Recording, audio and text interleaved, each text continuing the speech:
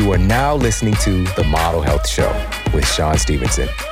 For more, visit themodelhealthshow.com. Welcome to The Model Health Show. This is fitness and nutrition expert Sean Stevenson, and I'm so grateful for you tuning in with me today.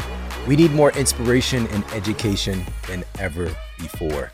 The good news is that we have so much accessibility right at our fingertips. Now, the more complex news is that we're swimming in a lot of contradictory data, a lot of, quote, misinformation, and we got to use that word very lightly, but just stuff that can kind of pull us out of our rationality and our ability to problem solve and our ability to really tune in to what's best for us as a sovereign human being right now. And so today I thought I'd do something a little bit different. And really, this was a catalyst of some really special news that I got just this week as of this recording. The Associated Press released its top 10 audiobooks sold in the United States. And I'm going to read that list for you. It's pretty remarkable. It's nonfiction. On the list, number 1, the storyteller, Dave Grohl, massive audience, huge influencer. Number 2, Green Lights by Matthew McConaughey. All right. Number 3, The High Five Habit by Mel Robbins, the one and only Mel Robbins, who we've had here on the Model Health Show, superstar. She's the person who actually texted me this list because I had no idea. Number 4, Atomic Habits by James Clear, perennial best-selling book, just stays there forever. Number 5, Bad Republican by Meghan McCain. Don't really know much about her, but I know she's popping out there in the interwebs. Number 6 on that list, Eat Smarter by Sean Stevenson. Come on. Number 7, The Art of War by Sun Tzu. People studying up on war right now. I don't know what's going on. Number 8, The Subtle Art of Not Giving a Fudge. Okay, he said something different, but this is by my guy, Mark Manson, another perennial bestseller, always in the top 10. We've also had Mark on the show a while back as well. Number 9, Who I Really Am, Diary of a Vampire, written by Alice Cooper, mega rock star. Number 10, Can't Hurt Me by David Goggins, another perennial bestseller. And right there, sandwiched in that, is this remarkable book about food. And for me, again, I had no idea about this. Mel Robbins sent this list over to me, and we're about halfway through the year since Eat Smarter has come out, and for it to make this surge, it's just another affirmation to me that people care about this. In the midst of all this other stuff, whether it's politics, whether it's celebrity, whether it's, social issues, whatever the case might be, people, the art of war, for example, people studying up on that, mindset, philosophy. There's one book on nutrition and health and food wellness that is cutting through and making a difference. And I just don't feel that that's an accident. I feel that there's something real and something true about it that's really connecting. And I feel that there's a statement, I've said this before, that there's nothing more powerful than an idea whose time has come. And that time for us eating smarter, truly taking care of our own health and well-being, the health and well-being of our families and our communities, this is the time for it to happen. And so to celebrate this, I thought it'd be a great idea for somebody who's pointing the microphone my way, whereas I'm usually doing this when I'm having guests on the show and interviewing them and really digging in and looking around in their experience and their psychology, gaining their insights. A really good friend of mine who also has one of the most popular, most downloaded, biggest shows in the world, my good friend Lewis Howes at the School of Greatness. He interviewed me on his show, and he was really operating from a spectator perspective, from a really curious mind and asking questions that most folks want to know. And so we're digging in. And in this interview that I'm sharing here on my platform, I thought it was so powerful. We're going to be talking about how fat is actually stored on your body and the various types of storage fats that we have. We're going to be talking about what the key epicaloric controllers are that actually determine what calories do in your body. We're going to cover how food began to be tied to character, to our personal psychology, how food began to be tied to social structures of morality, and how we feel about ourselves as a human being and about other people. We're also going to talk about how our microbiome influences our metabolism and how to radically improve your microbiome health. Very practical things. Also, we're going to cover some of the most important nutritional and functional aspects of stress and what we can do to improve our resilience, our mental health, and our metabolism. This is absolutely packed with insights and good vibes, and I really hope that you enjoy this. And thank you so much for celebrating this moment with me. Again, Eat Smarter, top 10 in the United States of all nonfiction books on Audible. All right, so check out that audio version of Eat Smarter. Keep that momentum rolling. And also, I want to hook you up today with something that you can get access to for free. And it has a lot to do with the health of our mitochondria. It has a lot to do with the health of our nervous system, with our endocrine system. Literally how our body does pretty much every process is driven by this sodium-potassium pump. And these electrolytes are critical to so many aspects of our health. Let's take our cognitive function, for example. Sodium is one of the most important nutrients regarding helping our brain. First of all, just helping our tissues to retain fluid and have fluid balance, specifically our brain, which is about 80% water. If we're lacking in the right type of sodium, literally our brain starts to lose volume. This is not a joke, and that is not good. All right, so it's not just getting hydrated, it's also making sure we're getting appropriate, adequate amounts of sodium, which most people in our society, contrary to popular belief, are not. A study conducted by researchers at McGill University found that sodium literally functions as an on-off switch in the brain for specific neurotransmitters that support optimal cognition, that support optimal brain function, and they found that sodium protects the brain against numerous neurological diseases like epilepsy. This is really important. This is so simple, foundational, but are we doing it? Are these key pieces of health and wellness getting to our citizens? Sodium, number one. Also, sodium is critical for optimal blood glucose levels, which is blood glucose is critical for our cognitive function and brain health. It's all about those glucose pathways and everything working efficiently when it comes to the brain.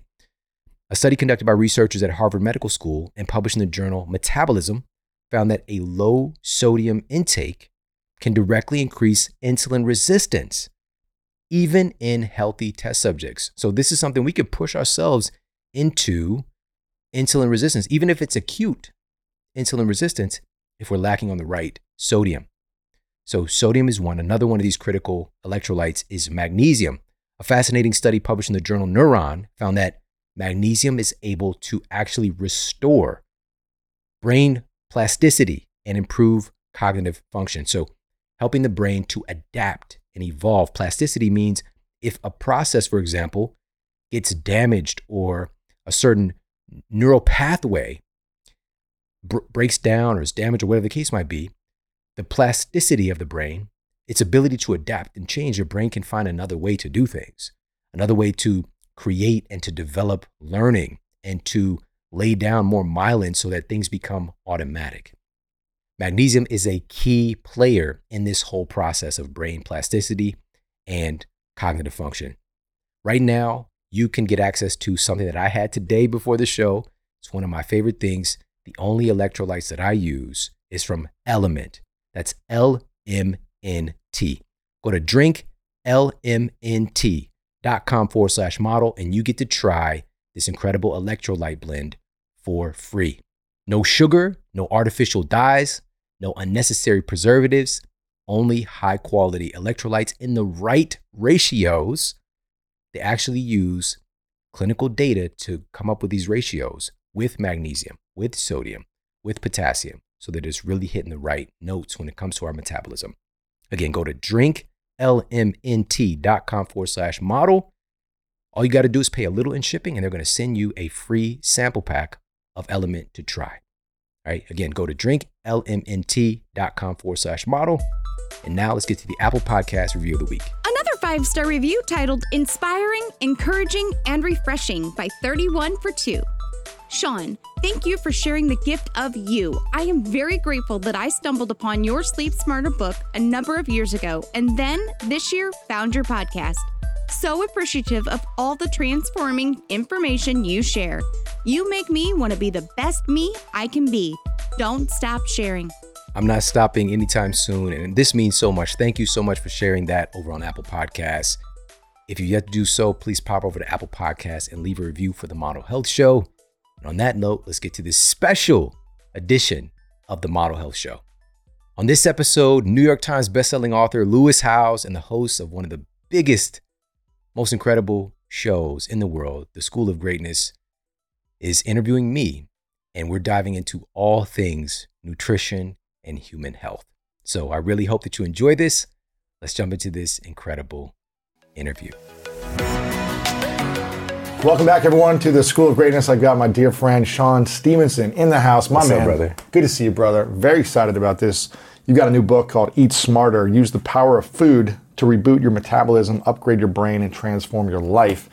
And I want to jump in and ask you a question about something I've been insecure about my entire life. Belly fat. Never had a six-pack. Never. And no matter how hard I've trained as an athlete in the past, no matter how hard I tried to biohack, optimize sleep, which I did in your last book, to eating the right foods, to eating just chicken and broccoli all day, it seems like I've always got a little belly fat that I can never get rid of. I'm curious, is there a way you think I'll ever be able to burn belly fat for good through the things that I'm eating in a better way? First of all, folks need to know that you are ridiculously masculine. You know what I mean? Like, you've got a great frame. Yeah. Just an incredible athlete. You know, we've done a lot of stuff together. We've worked out together in St. Louis. Yeah. And played basketball together. Right. Man, dude. I've got a story about that I can tell everybody about afterwards driving home, because we were just going to shoot around a little bit. Then we ended up playing 3 games and then lifting afterwards. Yes. And on the way home, I've never felt like that. I had to pull over and take a nap. Really? I've never felt like that before. We played hard. Because you and me were both like, no, I'm not going to let him win. But yeah, there's a component, of course, with genetics. Now, with that said, we know that the leading science right now, and what's really beginning to finally explode and become a popular part of the lexicon, is epigenetics. Yes. And things that are above genetic control. Now, with that said, I think the first thing is having a understanding and an association with what fat actually is. And most folks have no idea. Unfortunately, we're at war with something we don't even understand. And so fat can be broken down into essentially 5 different categories at minimum. And a couple of these folks might have heard before, but we're going to go even deeper. So the first type is subcutaneous fat. And subcutaneous fat is a type of white adipose tissue. This is the fat that's just below your skin. And so if you think about like fat on your arms or your thighs, your butt, you can also have some subcutaneous fat on your belly, but that's the stuff you can pinch. Now, I can pinch a lot right here. The other type of fat is visceral fat. And it's also known as omentum fat. And omentum fat is the kind of deeper recesses of your abdominal cavity, right? So this is the fat that's really kind of around the organs, you know, kind of if you have a lot of visceral fat, putting stress on your pancreas and on your kidneys and just everything in your core. This is the fat inside your not on the outside of your muscles, but inside your body. Yeah, so it's like your abdominal cavity. Gotcha. Your visceral fat, and you want less of that. Yeah, this is the most dangerous type of fat. This is the fat that's most correlated with heart disease, with Alzheimer's, with type 2 diabetes. You know, it's just putting stress on your core, everything, which there's so much around there. Digestive tract, your organs, your liver, your stomach, everything. And this is the stuff, it's a little bit more firm to the touch. It's a little bit harder to get your hands around. And so these are both still 2 types of white adipose tissue. These are storage fats. Okay, so your body's storing energy. And before I go on, let me preface by saying this. Our fat is actually amazing. It's one of the most important things that have made us the humans that we are today, is our ability to store energy and to go back and utilize that energy. Our fat is programmed to do what we've taught it to do. It's just doing what it's programmed to do. It's very good at it though. And it can be a little bit clingy, you know, so you have to give the right messages, and that's part of the issue. So I just want to make that clear. And fat is also, it's not, we tend to think it's like scattered droplets of cells or unhappiness throughout our body, but it's really an organ itself. So Fat is an organ. It's an organ. It's an organ that has this interconnected communication. And being that it's an organ, it produces its own hormones. All right. So it's like producing more hormones that encourage more fat storage if it gets out of hand. All right. So I want to preface by saying that. Wait, is it an organ or is it like an organ? It's an organ. Fat is an organ. Yes. Yeah. Just like, for example. So fat in our body is one organ and it's all connected. From the brain from the fat in my brain to my belly to my toe. Now there's different types of fat communities. Okay. All right. So this is another conversation. I go through all of these. I literally call it the fat communities in Eat Smarter and break this stuff down. So there's another type of fat in the white adipose tissue camp that a lot of people don't know about. It's called intramuscular fat. All right. Intramuscular fat. Is this the third type of fat? Yeah. And so this type of fat really works on site to provide energy to your muscles. Now, when I went to school, my conventional education, I really was indoctrinated with an idea that fat and muscle are they have this dichotomy, like they're two different things, they're separate, but they actually work together. And intramuscular fat really provides, and just to think about what it looks like, if you think about the marbling of a steak, all right, that's that's your intramuscular fat. Now that can get out of hand too, and you can get what we refer to as chubby muscles, all right, with the intramuscular fat. So that's too much white adipose tissue storage on that particular fat community, all right? So these three are white adipose tissue. These are storage fats. Now here's what's really amazing, and a lot of folks might know about this next one. We also have body fat that burns fat. So they're not storage fats. These are fats that contribute to the burning of energy.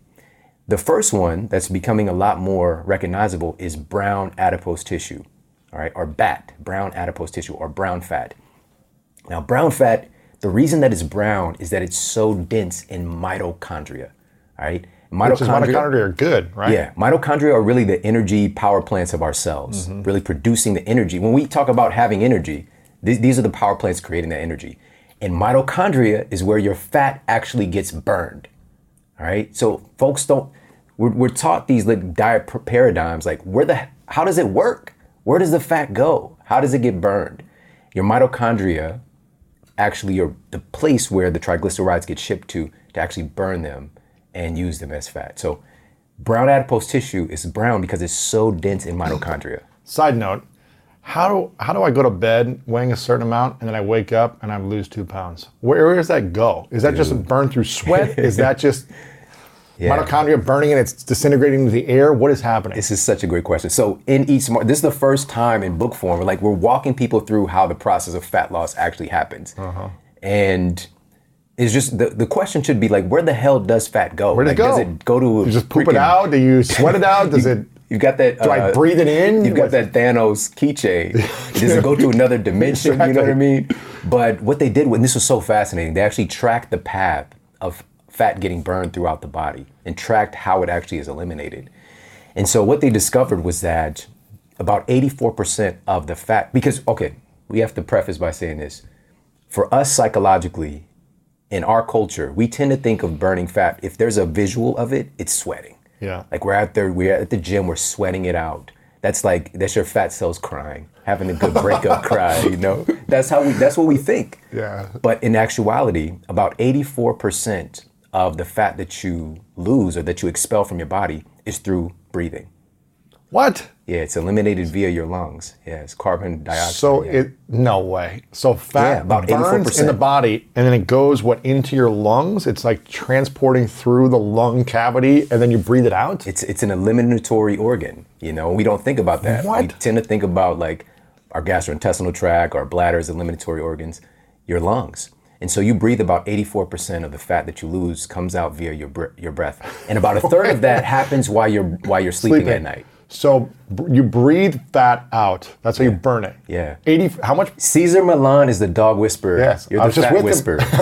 Exactly. I burn it in my sleep. So wait a minute. How much fat do we burn through our lungs?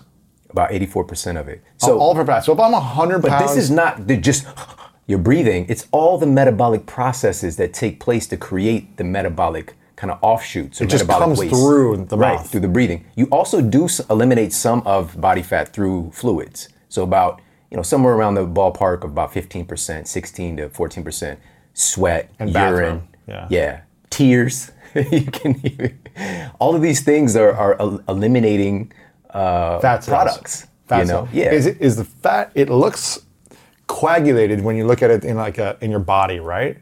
So how does it break down and then turn into just nothing that you can see? Yeah, it's a very complex and beautiful process. The body is fascinating what it can do. It is. And we go through, and it can be so overwhelming, but what I did was I made it an analogy in the book of a theater, making your body like a cellular movie theater. And there are particular ushers who are there to put fat into the seats.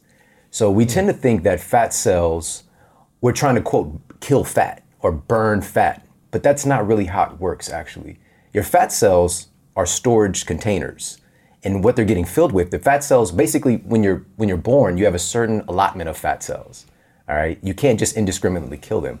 They get filled with more and more energy. It makes the fat cell expand. So what we're trying to do is to get the fat cell to let go of its contents so it can be used as fuel. Right. All right. And so there are two enzymes that are really the head ushers that push the fat contents or triglycerides into the fat cell, or they usher them out when it's time to leave. So one of its hormone-sensitive lipase is the one that comes and gets folks out of the theater. All right. Lipoprotein lipase takes the triglycerides and ushers them into the theater. All right. And then there's organs that kind of dominate and regulate what those enzymes are doing. Namely your pancreas is like the mother of two brothers who have two different roles. One of them is insulin, and the other one, its brother, is glucagon. All right, insulin is so, man, when you think of insulin, what do you think of though? Eating sugar. Yeah. That's what I think of, because insulin spikes in the body when you eat sugar, right? Yeah, and most folks think of diabetes too. It's like tied into that lexicon. Of course. But insulin is so important for our survival. It's a super amazing. We need it. Yes, you absolutely have to have insulin. And if you're born, in a condition where you have type 1 diabetes and the beta cells in your pancreas aren't even making insulin, like you can die. Your cells won't get energy. So now here's the thing. Insulin's job is to store energy. All right? Yeah, and to encourage all those enzymes and to do their work as well.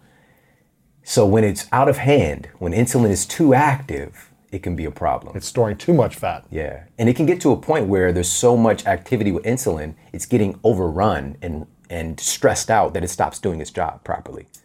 That's where you get insulin resistance. All right. And then you have something called this kind of instant fat cell creation that can take place with the liver. It'll just start making its own fat as well. So, but we'll circle back to that a little bit later. Yes. But here's the thing. So you got insulin doing its job of fat storage or energy storage. Glucagon does the opposite. It encourages your cells to let go of their contents to be used as energy. But glucagon cannot do its job unless its brother sits its ass down somewhere and stops. Yes. So how do you get insulin to stop doing its job? That's what it's all about, man. That's what it's all about. But we don't want it to stop. We just want it to be efficient. And now here's another thing. We do know that, as you mentioned, sugar is a big driver of insulin, carbohydrates in general. Yeah, breads, pastas, right? Yeah, protein does as well. It incites the activity of insulin at a lesser degree for sure. And even fat, in a kind of backdoor way, does drive insulin function too, or even contributes to potentially insulin sensitivity or insulin resistance. So it's not just this one thing, but we do know that in our culture, on average, folks are eating like 150 pounds of sugar a year, so that abnormal amount of exposure is chronically creating this overactivity of insulin to the point that we have insulin resistance. Because 100 years ago, we weren't eating as much sugar, I'm assuming, in processed foods. It's not even close. But what is with the life expectancy increases every year, it seems like. We're eating more and more bad things, but we're able to live longer, whereas before we weren't. That's the misnomer, though. We're not necessarily living longer, we're dying longer. We're getting sicker and being able to stay alive. Yes. It's very different. And this is the first generation. We are the first generation right now that is going to not outlive our generations before us, right? This is the first time we're seeing this downtick. When we're supposed to be seeing folks, well, basically the life expectancy has gone down for the first time in like recent history. Yeah. So we're saying we're not supposed to outlive our parents? Or what do you mean? So we'll just say the life expectancy of the past generation was 80 years old. Now it's 79. Really? You know, so it's just going, life expectancy has gone down for the first time. Previous generation, got you. It's interesting, I was asking Dr. David Sinclair about this. I love him. He was like, the goal is not to live as long as you can and be sick and miserable. He's like, I've seen that in too many people. The goal is to live as long as you can, healthy, flexible, abundant, you know, not with chronic pain, and then die quickly. Right. To get sick and then die within a week.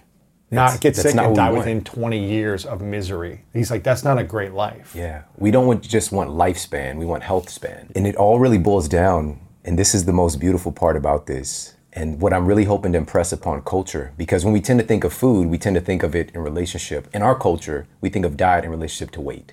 It's just like what's connected. When in reality, food is one of the greatest, if not the greatest determinant of what every single cell and organ system in your body is doing at all times. And this is what I really want to get across is, of course, I'm going to give you the best information possible on the metabolism connection with food, but also how does food affect your cognitive performance? And it's shocking when you find this data out, how deeply food impacts your levels of empathy and your ability to connect with other people. We'll break that down as well. What are the foods that cultivate more empathy and compassion? And what are the foods? Before we get to that, the fat storage, there was one more. Were you talking about brown fat? Yeah, brown fat. And there was another fat? Yeah, so there's one other fat. And so brown adipose tissue is very dense in mitochondria, right? So these energy power plants, that's why it's brown. Babies have a lot of brown fat. It's kind of an evolutionary adaptation advantage to prevent hypothermia, you know, just to basically keep thermogenesis going. As you become an adult, you have a lot less brown adipose tissue. It's mostly located like around your collarbones, your shoulder blades, down your spine. And brown adipose tissue is remarkable in that it's really correlated if you have enough brown adipose tissue, which you can create more, and the mobilization and activity of it is correlated with having a better body composition.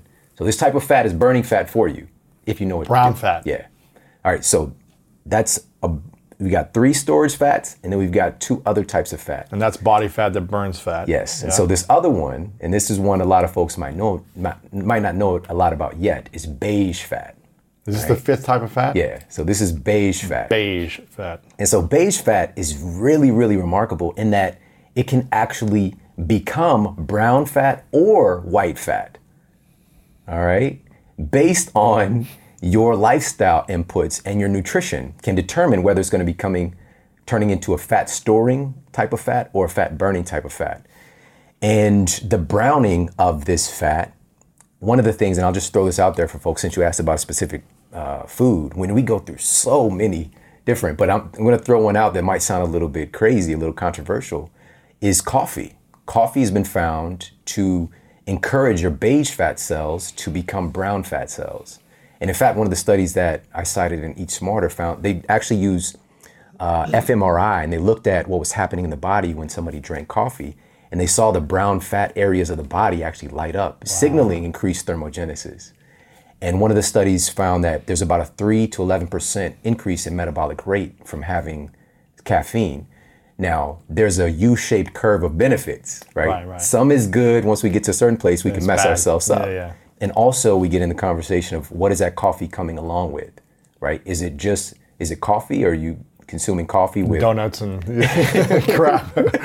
And like, you know, these coffee creamers with all these synthetic chemicals. That is not good. And even the coffee itself, are you getting a piping hot cup of coffee with pesticides and herbicides and rodenticides and these toxicants that damage these hormones related to fat loss and fat storage and create kind of dysbiosis in the gut? So there's a big conversation there, and we dive into all these pieces to see, like, there's so many wonderful things that we have access to, but in our culture, we've been a little bit led astray. And it's not that coffee is inherently good or bad. It's been utilized by humans for centuries. but it's the quality and how you're going about it that can make all the difference. And the world. quantity probably, and yeah. Yeah, and so just going back to your original question, when we're targeting that, the belly fat specifically, and this is something that is not talked about enough, it's really about encouraging and optimizing the hormones related to fat storage and fat burning, right? And this gets into the conversation of calories, because we tend to be very calorie focused as far as if we're trying to lose weight or we're trying to lose belly fat. And it's not that calories don't matter. I want to make that clear. I want to preface with this. But when I was in my nutritional science class in college, the king, the monarch, the warden of diet is calories. Uh-huh. And I say warden intentionally because it gets into this kind of prisoner mentality. Yeah. And diets are really revolving around this. And I'm always asking this question, and I'm so grateful that I've kind of hardwired myself to do this. Where did it come from? Where the hell did this idea start? And so I went back and examined the entire history of calories. And it actually, for me, it's just like when we find like Egyptian pyramids, like they didn't have any shit about calories. Right. Nobody was even thinking about it or looking for it, even when it was discovered. And it wasn't discovered and used for nutrition. It was discovered and utilized initially in physics and engineering. And and this was in 1800s. And then it made its transition into nutrition thanks to a guy named Wilbur Atwater. But he's just kind of a little side note as well. And I go back and talk about all the people involved, but this is what changed America. This is what changed the world, really, was a physician. She's a pioneer for sure. Her name was Dr. Lulu Hunt Peters. And she's the one who popularized the term calorie. And she sold, and this was back in the early 1900s, she created a nutrition book, a diet book, and it sold 2 million copies back then, which is basically everybody and their mother had this book. Right. All right. Now, what was it called? This was Diet and Health and the Key to Calories, something like that, The Key to Calories. But I went back and read these old fangled writings. There's like a lot of pieces of it online. And this began the indoctrination of our culture in starting to look at food in terms of numbers. It's no longer this dynamic, multifaceted entity that affects all of our hormones and neurotransmitters and organ systems. Now it's numbers. And she specifically said, we will no longer call a slice of bread a slice of bread. You won't say one slice of bread, you'll say 100 calories of bread. You will no longer say a slice of pie, you say 350 calories of pie. And so we stopped looking at food as food. We started this evolution and started looking at it as numbers. And she asserted that a woman of her height could eat whatever she wanted as long as she maintained 1,200 calorie intake. And now let me also make this clear. Dr. Lulu Hunt Peters battled with her weight for her lifetime, all right? And it's that term of like, teach what you want to learn kind of thing. Now, this is also crucial. And some people, this might tug at their heartstrings a little bit. This was also the beginning of this indoctrination, associating food with character, associating food with morality. And so she basically asserted that it's a character defect if you're not able to manage your weight. There's something wrong with you. And started to use terms like sin and punishment in relationship to food.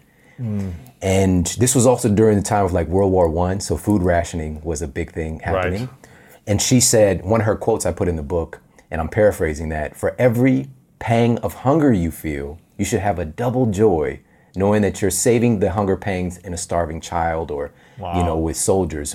So she's basically saying this was also a massive change in our perception that hunger is related to weight loss.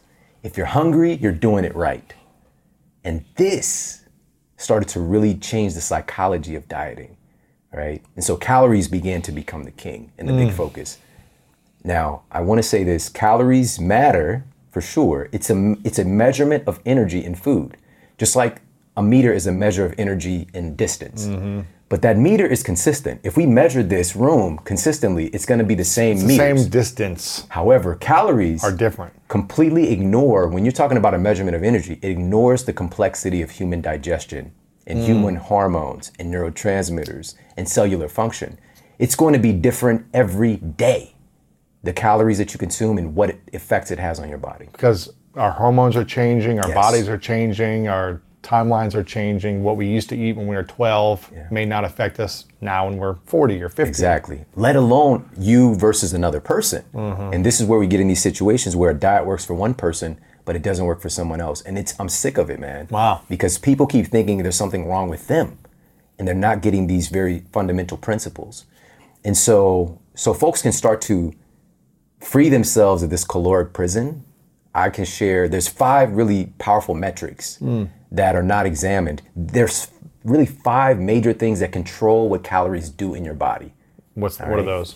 So if we think about, I keep mentioning hormones, but just to give a good analogy of what hormones are really biochemical messengers that help your cells, this cellular community that you have, this amazing cellular community, to communicate with each other. It's like metabolic DMs, right? It's like text messages, emails. How many hormones do we have? There's about 50. 50 different hormones. Yeah, about 50. Are hormones, what is a hormone? Is it a cell? Is it an organ? Is it a connecting point? What is it? So the most important fundamental building block of our hormones are proteins. All right. So I want to really reiterate this, how important protein is, because it's needed to build your freaking hormones. All right. Where are hormones stored? All throughout your body. You know, So even there's- like that fat organ that we talked about is making its own hormones. But there are hormones that are being produced and secreted by your pituitary gland. Your hypothalamus is like a master regulator of your hormonal system, your endocrine system. It's in your brain. And so one of the things we talk about in the book is this growing epidemic of neuroinflammation that is messing up people's hypothalamic function, that's screwing up what's happening downstream. Like your thyroid is on that HPA axis. Is the thyroid here or something? In your throat. And so that's largely considered like the metabolic regulator, like your master gland associated with fat loss or fat storage. And it definitely plays a role. So these are all pieces in this web. Now, what's actually determining what these calories are doing, and so I gave a little preface of what our hormones are. So when we're talking about calories, these 5 things, and I'll give an analogy. I'll give like an acronym, the DM. All right, we're going to use that as our letters. So it goes down in the DM. You know what I'm talking about. So the first thing that's controlling what calories are doing, the T stands for the type of food itself, determines what the calories are doing in your body. And this is highlighted in this crazy study. And this was published in Food and Nutrition Research. Listen to this. This is freaking crazy. They went to find out what would happen with a meal of the same calories that's either a meal of whole foods or processed food. Same amount of calories. So a bowl of cereal and some fruits and vegetables. So what they did was they had sandwiches. And so one set of folks got the sandwich that was considered whole food sandwich, which was whole grain bread and cheddar cheese. The other folks received the processed food sandwich, which was white bread and cheese product. Right? Oh no! And that's Kraft. Yeah. Kraft slices. That American it's cheese not tastes so legally, good. They can't call it cheese. And so here's what happened after, and I love this study because they tracked the pathway of calorie burn, their metabolic rate, and what happened when they ate these 2 respective sandwiches. After they compiled the data, the folks, even though the calories were the same, the folks who consumed the processed food sandwich had a 50% reduction in calorie burn after eating that damn sandwich. 50% reduction. Why is that?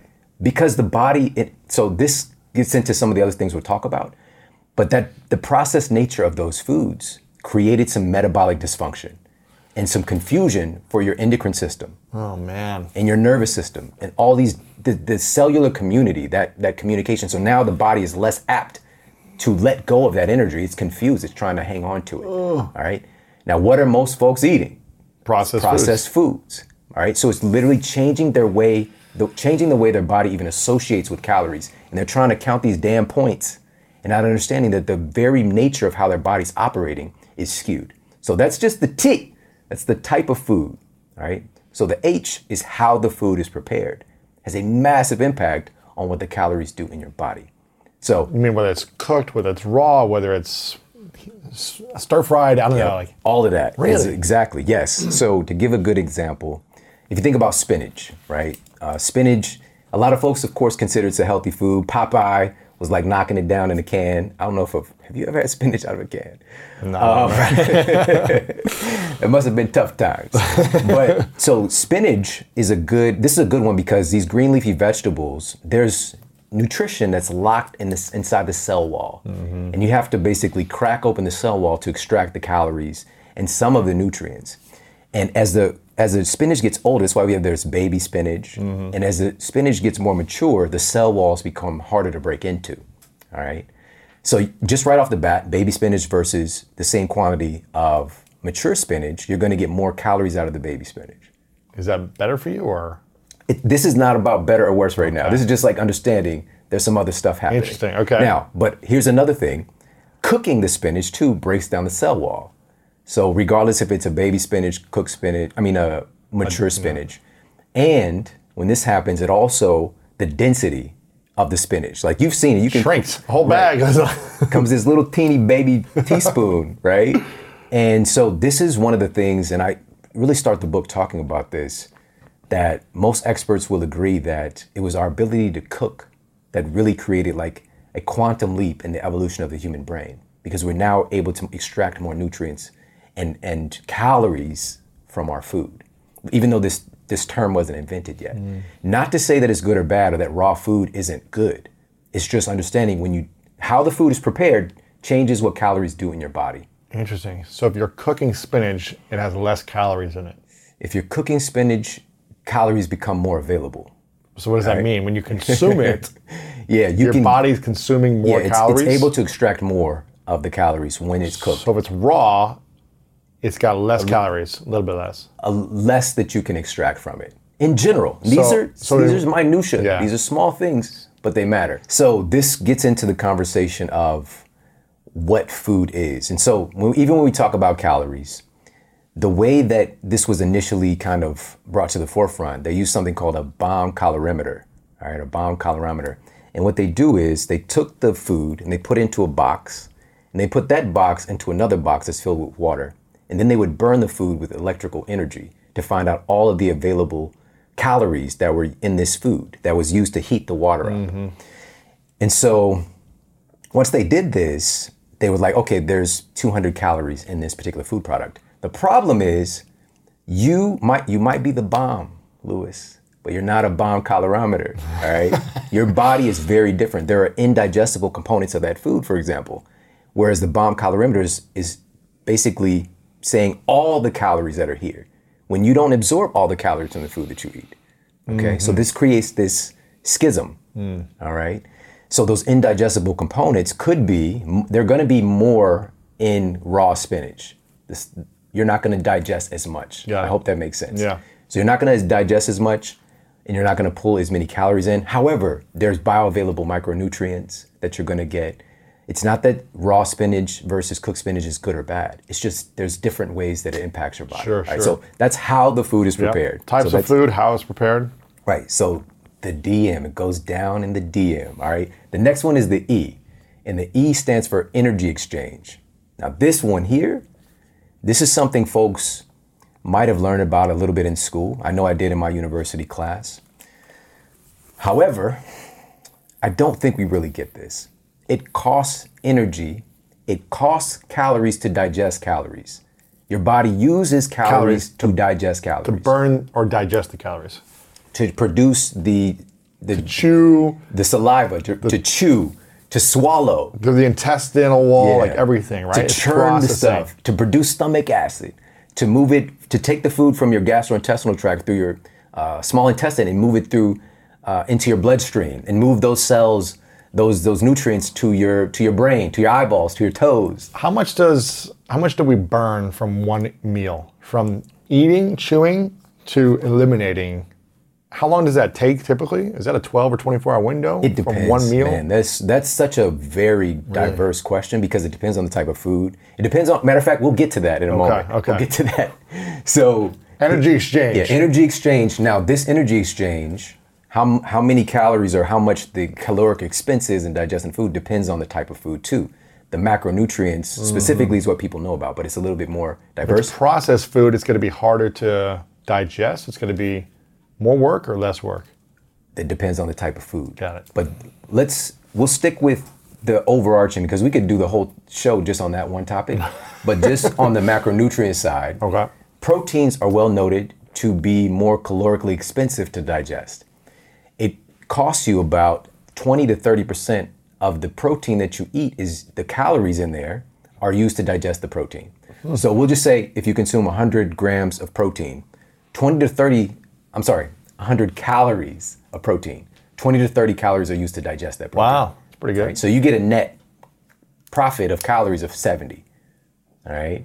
So you can have more calories and realize it's going to be less that you're actually with protein. With protein. With carbohydrates, it's going to cost you, it's about 10 to 15% of that energy that you take in. Caloric energy is used to digest it. For fats, it's about 0 to somewhere in the ballpark about 5% to digest it. Right? So more protein equals more burning of calories. It's called the thermic effect of food.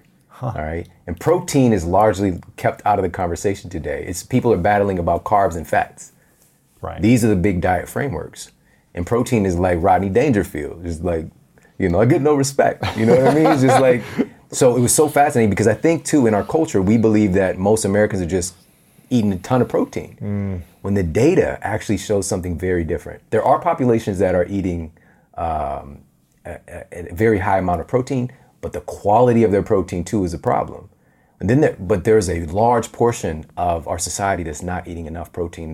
Not even near. What are they just eating? Sugar and carbs? Yeah, because we've replaced so many things in food with more sugar, So the thermic effect of food, this is not taken into consideration. This does not show up on your product label. And just to give people a food tip here, one of them is almonds. Almonds is a really great example. And there was actually a study that was done, and they was looking at basically saying there's a discrepancy in the Atwater system of caloric. So what you see on the back of a product label, companies are not using a bomb calorimeter anymore to measure calories in their food. They're just doing some math. Right. All right. They're just like, okay, there's 4 calories per gram of protein, right? And they're just doing some math. All right. So that's the Atwater system. But what they found was that even though it might be 170 calories of almonds you're consuming, that's on the product label, in actuality, you only get a net caloric intake of 129 of those calories. All right. Say it one more time. On the 170 label? Calories you're consuming of almonds. Yeah. You're actually only getting 129. Because you're burning There's energy being used. There's a thermic effect of food, right? So almonds are great. Now, is that true for everyone, or is that based on your hormones and your metabolic rate? That gets to the next one, all right? So the THE, so it's going down in the DM, all right? The DM. So the D is digestive efficiency, all right? Digestive efficiency. And this leans into the conversation of your unique metabolic fingerprint, all right? Every single human being is incredibly unique in what their metabolism and their digestion is doing. There's never been a digestion like you before in human history. There will never be after. And you are not even the same today as you'll be tomorrow. Exactly. It is always fluid and changing. And the problem is we think that we put ourselves in this box. Even a diet might work for us for a year, and then all of a sudden we're doing the same things and it stops working. And we blame us. It's like, no, I just need to paleo harder. I need to keto harder. I need to vegan harder. Count calories more. Yeah. And these are great frameworks, but we don't want them to imprison us because we change. Our bodies are continuously changing and evolving. Not to say that any of those aren't wonderful. And Eat Smart is really a unifier of whatever diet framework you want to go with. I support that. But there are principles that apply for success in all of them. So digestive efficiency means your ability to produce stomach acid is one factor of that. Your enzyme production, like folks that produce lactase, the enzyme that can break down lactose, right? Milk sugar. About 75% of the population don't produce adequate amounts, if any, of lactase enzyme. So they're not digesting. Right. And so they're not extracting as many calories from it. Not that this is a good thing though, because your bacteria in your body are gonna go crazy if you're not digesting it properly. Thus, running off to the bathroom, because you don't know if you have to fart or whatever, what I mean? And you're not fun to be around if you're lactose intolerant. Like you have a, extreme case of that and you're like down in some milk, you're on the gallon a day diet, right? So these are all factors that influence your digestive efficiency. And also for you, for example, your gastrointestinal tract is probably longer than the average person.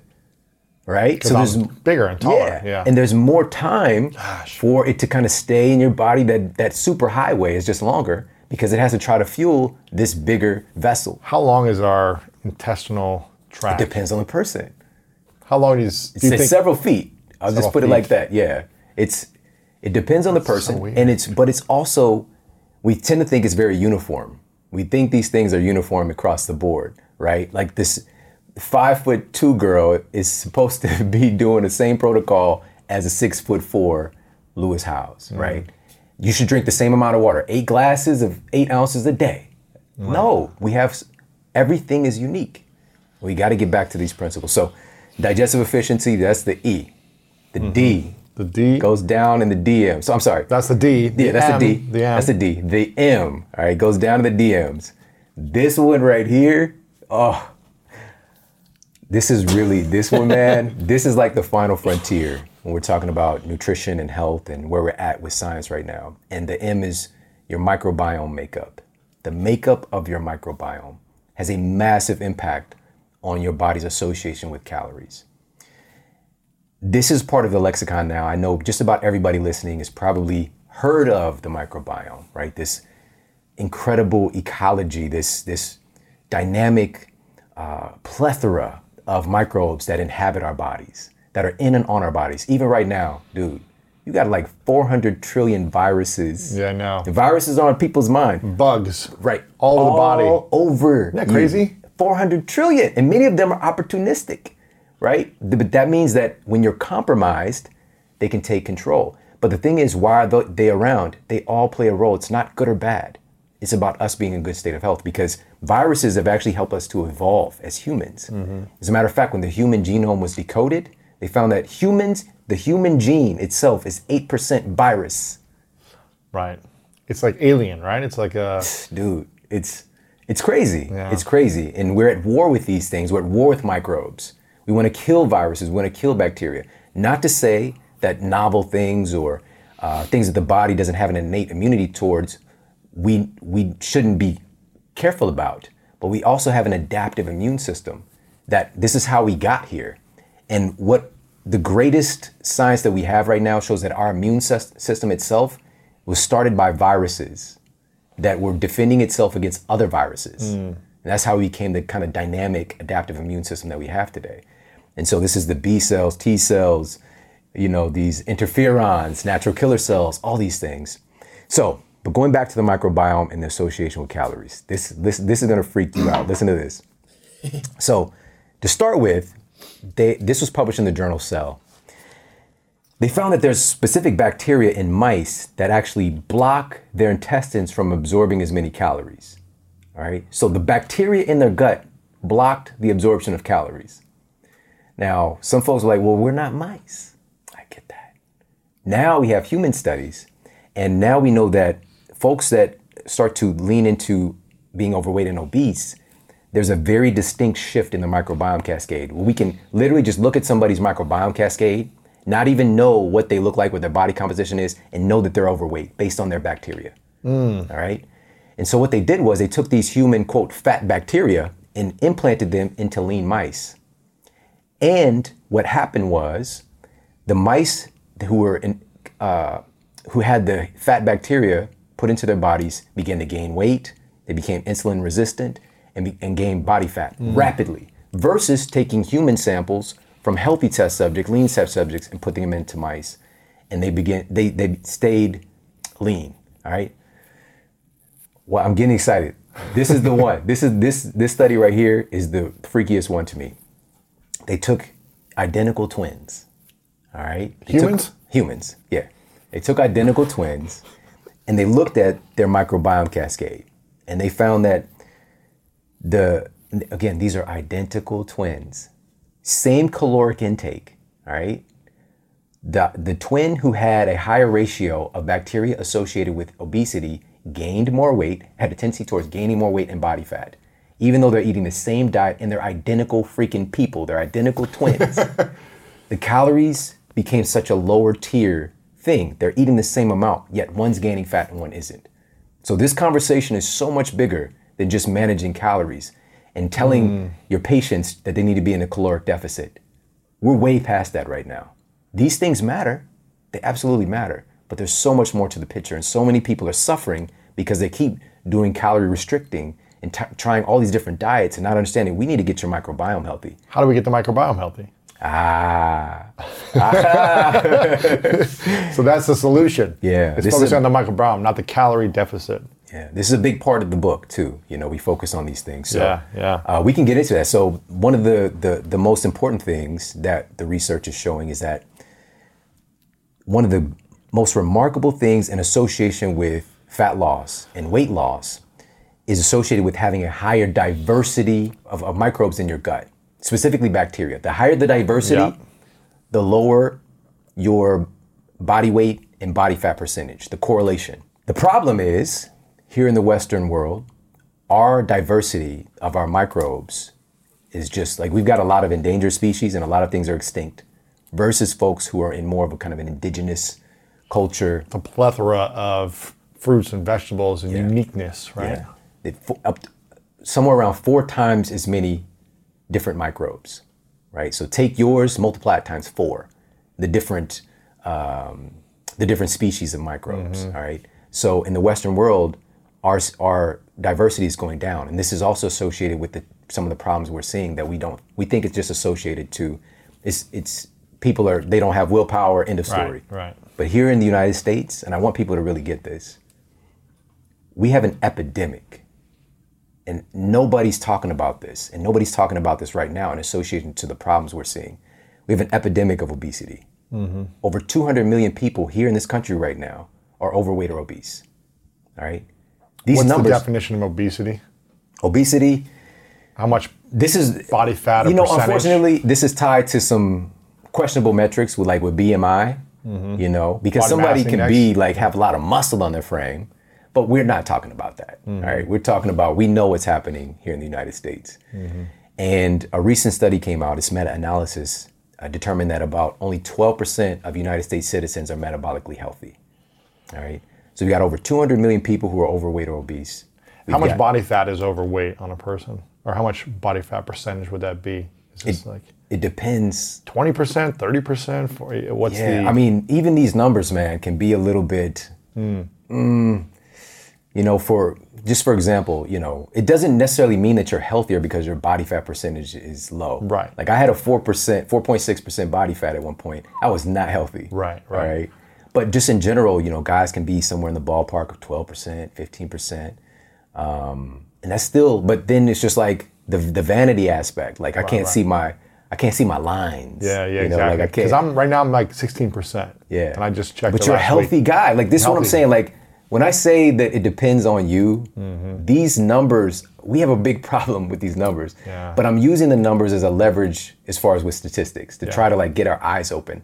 But there's so much variance within that. Because again, some people would sell they'd name their firstborn child Rumpelstiltskin, to have your body. Right. You know what I mean? Right. So yeah, we got to keep this stuff in context. Sure. Now, okay.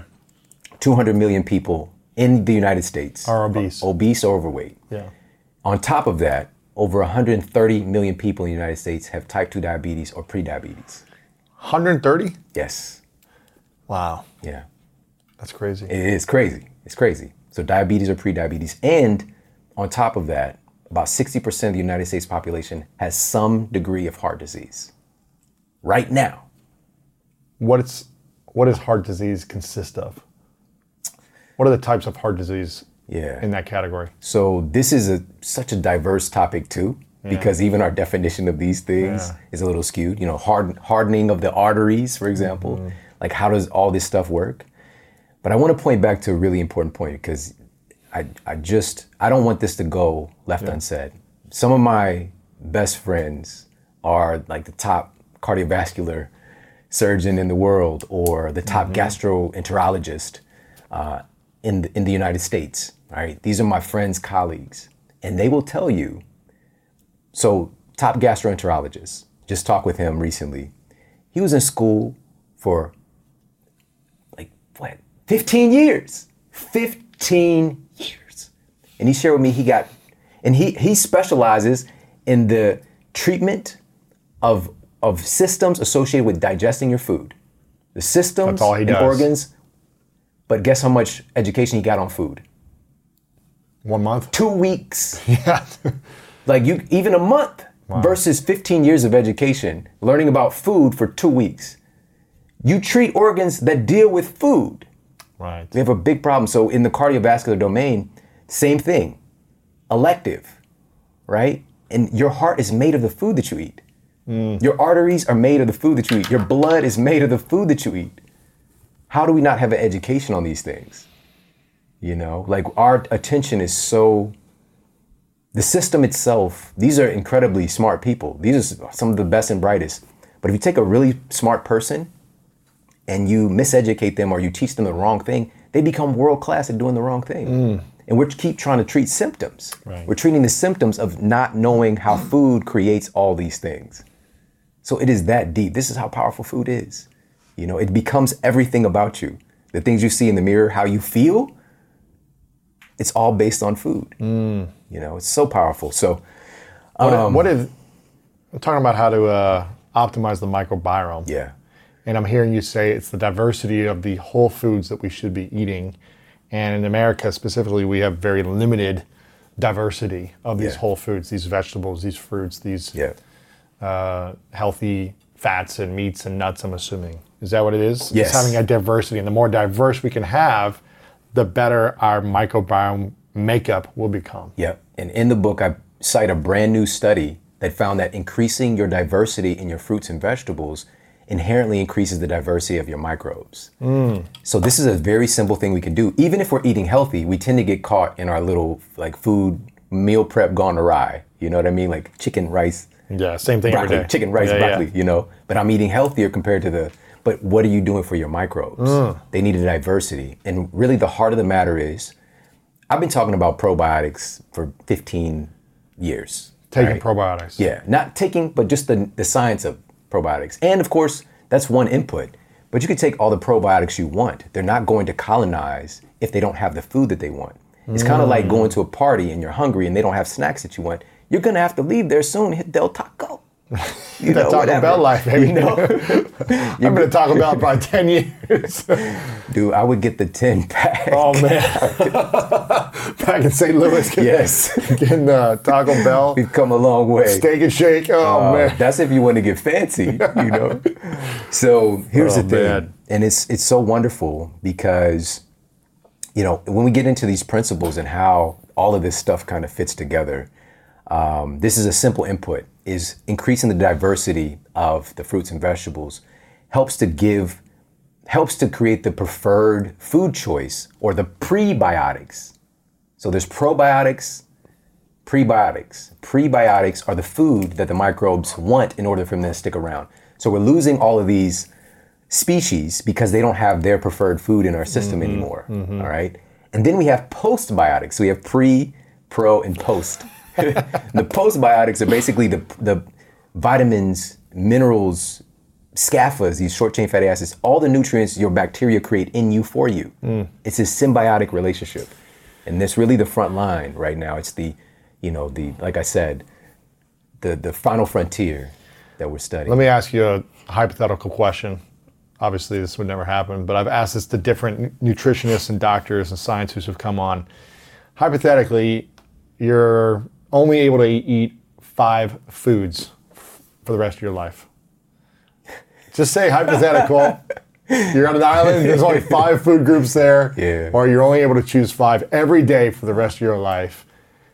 If you had to choose, what would those 5 foods be to try to optimize your hormones, your mitochondria, your microbiome, you know, everything to optimize? Obviously it'd be very limited, but if you could only choose 5, and you get to choose 5 vitamins and supplements if you wanted to. So 5 foods, 5 vitamins. Obviously it's hypothetical. But what would you say? Louis, I don't know if anybody's ever done this on your show before, but I'm gonna have to plead the fifth. Like, I can't answer that question. It goes against everything, you know, and there are, you know, that if I had to choose like my 5 favorite or whatever, you know, I could do that, but it's really getting away from the urgency of us increasing our diversity of food. It's an urgent situation right now. And on top of that, I got to share this too. We go to the grocery store, it looks like there's all this different stuff to choose from. But the majority of foods that the average American eats are from the same 12 foods, just packaged up differently. Like most of those like wheat, corn, soy, sugar. Oranges made the top of the list too, largely orange juice, but we're just eating the same stuff, packaged up differently. Over and over in different wondering ways. why our gastrointestinal tract and our microbiome, so many species are becoming extinct. We're eating the same stuff. So, yeah. It's becoming extinct because we're not eating more diversity. Yes, diversity. So it's why grow it, why plant it, why develop it if we're not eating it, essentially, right? It's the way that this gets into the most important part of the book for me, which is the systems behind why we're eating the way that we're eating and how do we fix those systems. Our governments, unfortunately, a lot of our food policies are controlled by lobbyists who work for these major food companies. And our government, and I shared one of the studies in the book, which is, this should be really eye-opening for folks, provide government subsidies for processed food creation, like billions, hundreds of billions of dollars. And and the thing is, it's like, okay, does that actually correlate with worse health? And there was actually a study done looking at the people who consume the highest amount of these government subsidized foods had about a 40% greater incidence of being obese. So there's a direct link between what's being provided to our citizens. And it started off with good intentions, providing government subsidies to farmers, but now it's these big agricultural businesses that are growing the same genetically altered food crops that become the very basis of the human diet. The foundation of our food, yeah. And the fruits and vegetables aren't getting anything. And so this also leads to the reason it's so damn cheap for us to go to Taco Bell and get a whole damn taco. For 99 cents. Right. Not just one, but you get two for 99 cents. I know, it's crazy, right? man. 2 for 99-cent tacos, and an avocado costs $4 or $3, and it falls off a damn tree. Right? How is that possible? Yeah. And it gets into how the money is managed and where money is being funneled. And it's being funneled into the processed food system. So what would you say on a weekly basis are the types of foods you're eating in your house? Yeah. What do you eat then? What's the diversity of foods? If you're not eating 5, if you're eating 50, what are those foods? Those main foods for you?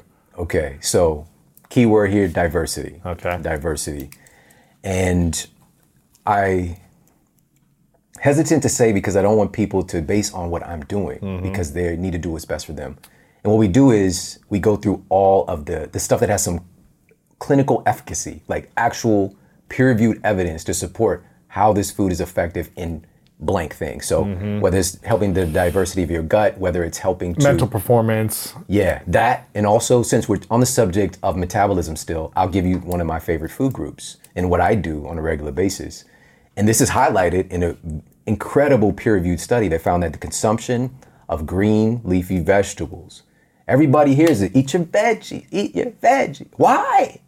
Now we know why. So what they found was that the consumption of non-starchy green leafy vegetables led to a direct increase in the production of our body's major satiety hormones, like GLP-1, leptin, right? So the things that control our satiety, because that's one of the issues with any diet framework is you need to make sure that you're avoiding the thing, like I call these kind of 3 amigos of body fat growth.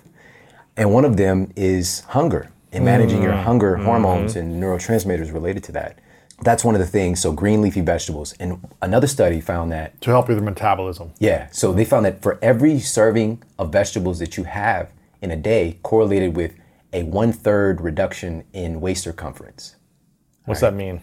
So every serving of vegetable led to about 1/3 less fat being on your waist. Really? Yeah. Yeah. Really fascinating. And then if we want to make the jump to the cognitive side. What would be the top veggies, leafy greens? There's so many. Diversity, man. Spinach, kale, bok choy. All of it. Just get it all. All of it. Diverse. Now, is it cooked, raw in a salad? What's both? Really? Diverse. Doesn't matter. And it also keeps things fresh and fun. And also, let me be clear about this too. When I'm talking about green leafy vegetables, you know this, man. Well, you might not remember. I didn't eat a salad until I was 25. Yeah. It took me until about 25. Right, we had this conversation. Maybe I was 30 when I got sweet greens. It was 30 in New York City. Yeah, the greatness bowl. Yeah, exactly. But I think part of why I'm so good at this is that I was really, really messed up, and I just grew up in a culture where, this just wasn't a part of my reality. There's no way that I would eat a salad. Right. And so please understand, a big part of that is association and culture and environment. And we talk about in the book, but also if food tastes good, it makes it a whole lot easier. What if we make those vegetables taste phenomenal, right? And that's the thing that's missing oftentimes. And we also have this thing in our minds that if it tastes good, it's not healthy. There's like this little thing, like this can't be good for me. But it's actually, why do you think food tastes good? It tastes good for you to eat it. It encourages, we're hardwired to seek tasty things. But food manufacturers have leveraged that desire to eat tasty things to our detriment, you know? And so I talk about that food science and the science of flavor, because even flavors in foods are indicators of nutritional content if we were living in a natural way, right? So that we develop these flavor preferences based on, we might be deficient in selenium and omega-3s. So we have these flavor associations. We know like, okay, I need to go and eat blank food. You know, I need to go and catch some fish because my body is wanting this thing. Now we just go to 7-Eleven. Right. You know what I mean? Like, but we can take back control of these systems and recalibrate them. And I was going to share earlier, one of the things that I wanted to do was stack conditions. So when I give you this food, it's not just one thing it's good for. There's another side with the cognitive function side. And this was conducted by researchers at Rush University in Chicago. And what they did was they looked at folks who were beginning, you know, into their senior years, and actually looked at their brains and looked at their diets. And they found that folks who ate 2 or more servings of green leafy vegetables each day had brains that were about 11 years younger on average. Shut up. Yes. This is why I was so stupid in school. I said sugar all day. I never ate any vegetables. Yeah. Man. Me too, man. I would get that personal pizza. Oh, man. And get the pretzel with cheese. And that sounds amazing. I dip the pretzel into the cheese and then dip the pizza into the cheese. Oh, that sounds like my life. So I'm over there, game day, you know, like eating the muscatoli dinner. When the offense is in, I'm doing my thing. When defense, I'm yawning, I'm tired. Like, I was so tired all the time. Yeah. Working out, practice, always yawning. Yeah. Never ate anything healthy. Yeah. I think I told you this when I went to Principia at the boarding school. There was a milk dispenser in our dorm. I was 13 years old. A 5-gallon milk dispenser. What? A milk dispenser? Milk dispenser. Not 2%, whole milk. That whole milk. Yeah. This is the cafeteria milk dispenser, you know what I'm talking about? You like for the cereal. They put the big bag in there, like big 5-gallon bag that you put in there, they cut it open, and then you open it up. I got them to move it into my room. And I swear to you, I would go through 5 gallons every week. No, this is crazy. Swear to you. Are you drink serious? it throughout the morning, drink it at night when I'm studying, drinking it all day. Because this is how I was conditioned as a kid. My dad would give me a glass of milk every night. It was just like, drink more milk. Yeah, milk doesn't commercials, all this stuff. I had a 5-gallon dispenser for a year in my dorm, just drinking it all day. And I was like, man, why am I always tired? I can only imagine the quality of athlete I could have been had I learned nutrition when I was a teenager. Because I didn't eat anything quality. Yeah.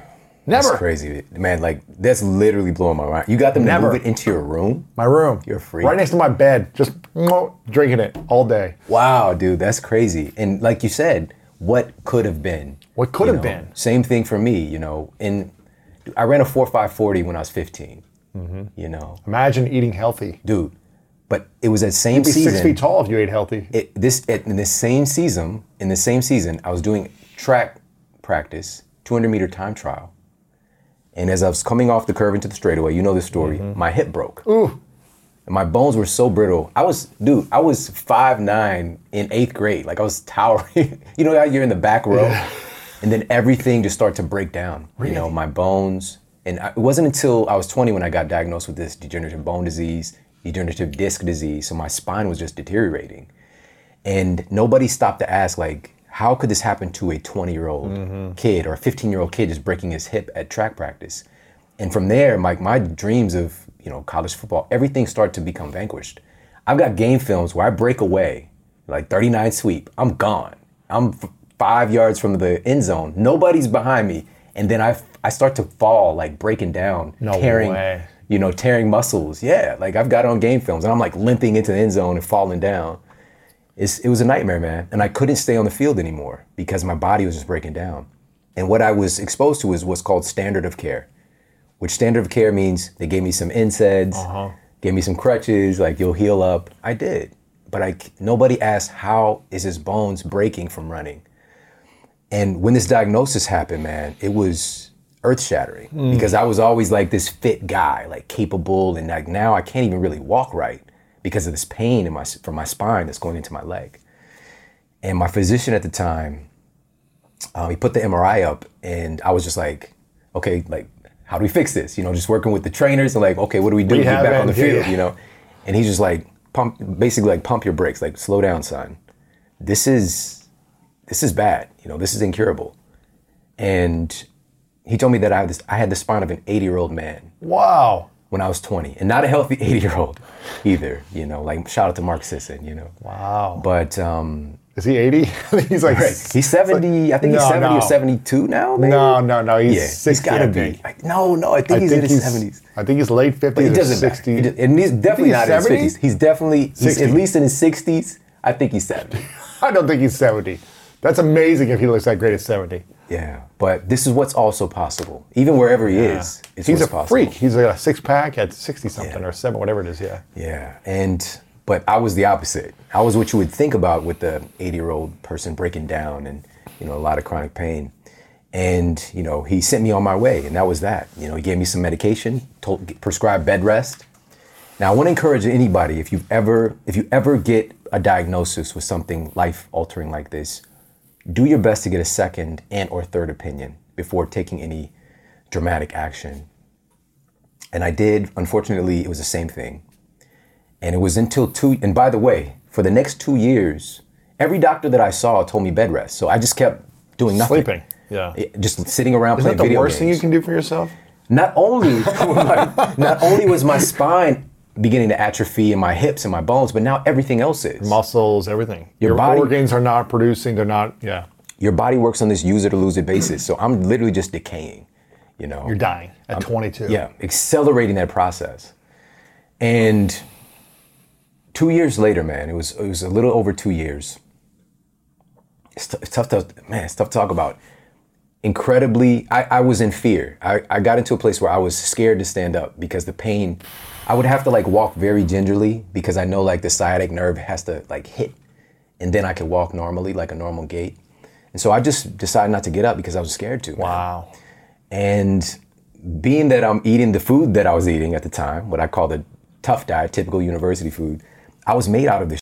My body was made out of this, and I'm not moving now, so I gained so much weight. Pretzels and cheese dip. Yeah, dude, I eat fast food every day. Not a day went by because it's cheap and tasty. Tastes amazing. Yeah.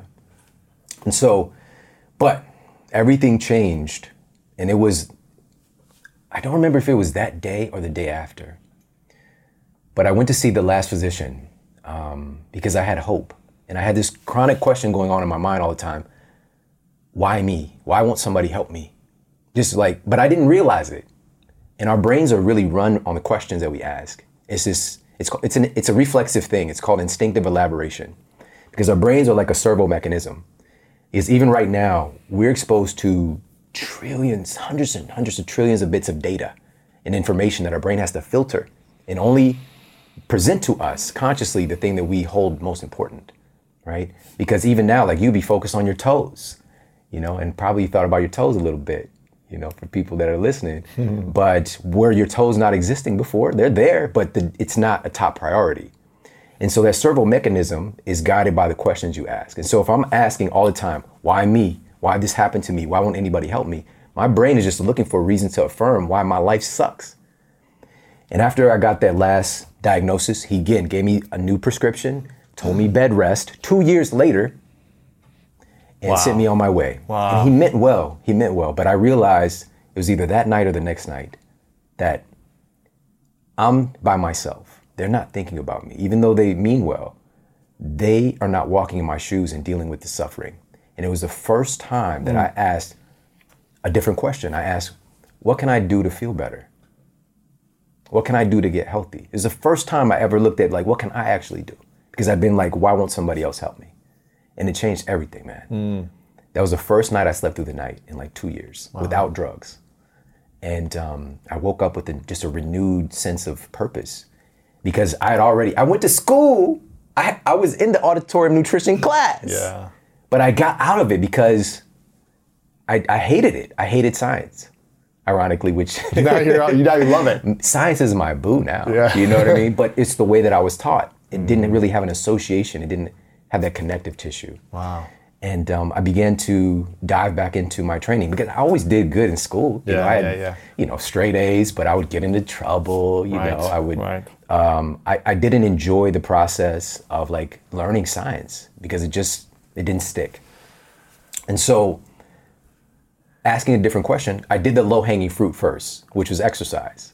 Like I just went and started like going on a cycle. You know, just got on a stationary bike at the gym. Just started pedaling. It was hard.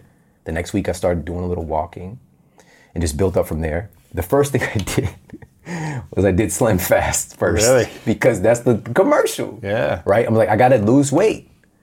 A shake for breakfast, a shake for lunch, a sensible dinner. Right. But thank goodness I quickly transitioned out of that. And because of that question, somebody that I knew for 3 years at that time, she was somebody that I'd, kind of hung out with for a while, just hung out. Anyway, she was a chiropractor. Wow. She was older. She was like, 10 years older. And she took me to Wild Oats. I'd known her this whole time. We never went to Wild Oats. Yeah. Went to Wild Oats. I'd walk into this entirely different dimension. Like, I'm like, why is there grass sitting up there on the counter? People to buy this and eat it. And but there was this nutrition prescription book. It was this massive like nutritional Bible there. And I began to look at all this like peer-reviewed evidence on this nutrient working for this thing. And I was shocked that this stuff existed. I had no idea. And this goes to the conversation of exposure, So many people we're born into these conditions. When I was growing up, man, we were on WIC. We, food stamp Christmas would come around, the 1st and 15th. And we even got food from, shelters and, these food pantries. And we didn't know that there was a difference with food. It's just stuff that you eat. And I just want stuff that tastes good. And that's the end of the story. I didn't know that it mattered. I thought that if you want to be healthy, you exercise. Because I looked fit, but my body was made out of straight crap. Yeah. Sugar, crap, processed food. But going there, I started to then I went from Slim Fast to becoming a natural pill popper. All right, because now it's like all these isolated nutrients. But I quickly, thank goodness, again, transitioned out of that. You mean supplements? Yeah. Because, and not to say that supplements aren't helpful, especially the right ones, but it's still looking at food through this allopathic lens that I was taught in school, which is like a pill for this. Yeah. A pill for every ill. Do you take supplements now? Definitely not as many. And there's a reason why, too, that we talk about in Eat Smarter, which it went from about 7% of all liver damage to about 20% in recent years being associated with supplements. Shut up. Overconsumption, yeah. Wow. It's real. Because your liver has to handle the processing of these isolated nutrients. Oftentimes, this is not a very regulated system either. Not to say supplements aren't good, but we're taking some people are taking 20, 30 different supplements a day. So what happens when we take that many supplements a day consistently over time? It affects our liver? So your liver is responsible for, number one, like drug metabolism. We have somewhere around 70% of the United States population is on prescription drugs. Your liver is handling that first and foremost. And also your liver is responsible for food metabolism, that interaction as well, which, man, the name, live-er, is responsible for you being alive, like massively. We can't survive without your liver. There's only one liver, right? It's 2 kidneys, one liver. Yeah. You got 2 eyes. There's some pirates out there. You can have, but you can have 1 kidney and survive. Yeah. But there's only one and liver. Even with your liver, like you can lose portion of your liver and grow it back. No way. Yeah. That's pretty cool. It's regenerative, magical, like seemingly magical. How big is the liver? It's pretty big. I mean, as far as like the internal organs. But here's the crazy thing is that with it, again, I want to reiterate, it's not that supplements are bad, especially the right food-based supplements, especially, but isolated synthetic chemicals, right? So about 20% of hospitalizations from liver problems is associated with supplement consumption now. No, come on. Yeah. From supplements, not prescription pills, but actual over-the-counter supplements. Yeah. 20% of liver challenges in the hospitals are due to this? Yeah. How do they know it's based on supplements and not? They just do an intake and like look at what the person's consuming, So again, this type of science is still like there's nuance there. But just for us to be aware that this exists, that, hey, wait a minute, maybe I want to pump the brakes a little bit on taking all these pills. So this was game changer for me, man. I asked the question, okay, so I've got degenerative disc disease. My spinal disc have degenerated. I have 2 herniated discs. It caused me all this pain. What are they made of? I asked this simple question. What are my discs made of? What are they made of? What is my spine? What are my bones made of? My bones are so, my bone density is so low. What are they made of? We think of calcium. Calcium is what right? we think of. Because of the marketing. But there was like 20 other things that were as important, if not more important, for the formation of bones and our bone density. Really? That I had no idea about. Magnesium, even omega-3s that we think about in associating to like brain health. Omega-3s are needed for bone formation as well. All right. So I wasn't getting any of that stuff in my diet. So I started taking pills first, but then I was like. Supplements or? Supplements. Supplements, yeah. So I asked, what foods are these things found in? And then I understood the seemingly magical aspect of food, which there are all these other things that are there too. These cofactors and biopotentiators. And the game-changing insight was that what have we been consuming the longest? This supplement is new. This drug is new. Humans, we have millions of years of evolution in relationship with eating foods that have supported our development. What do my genes expect me to eat?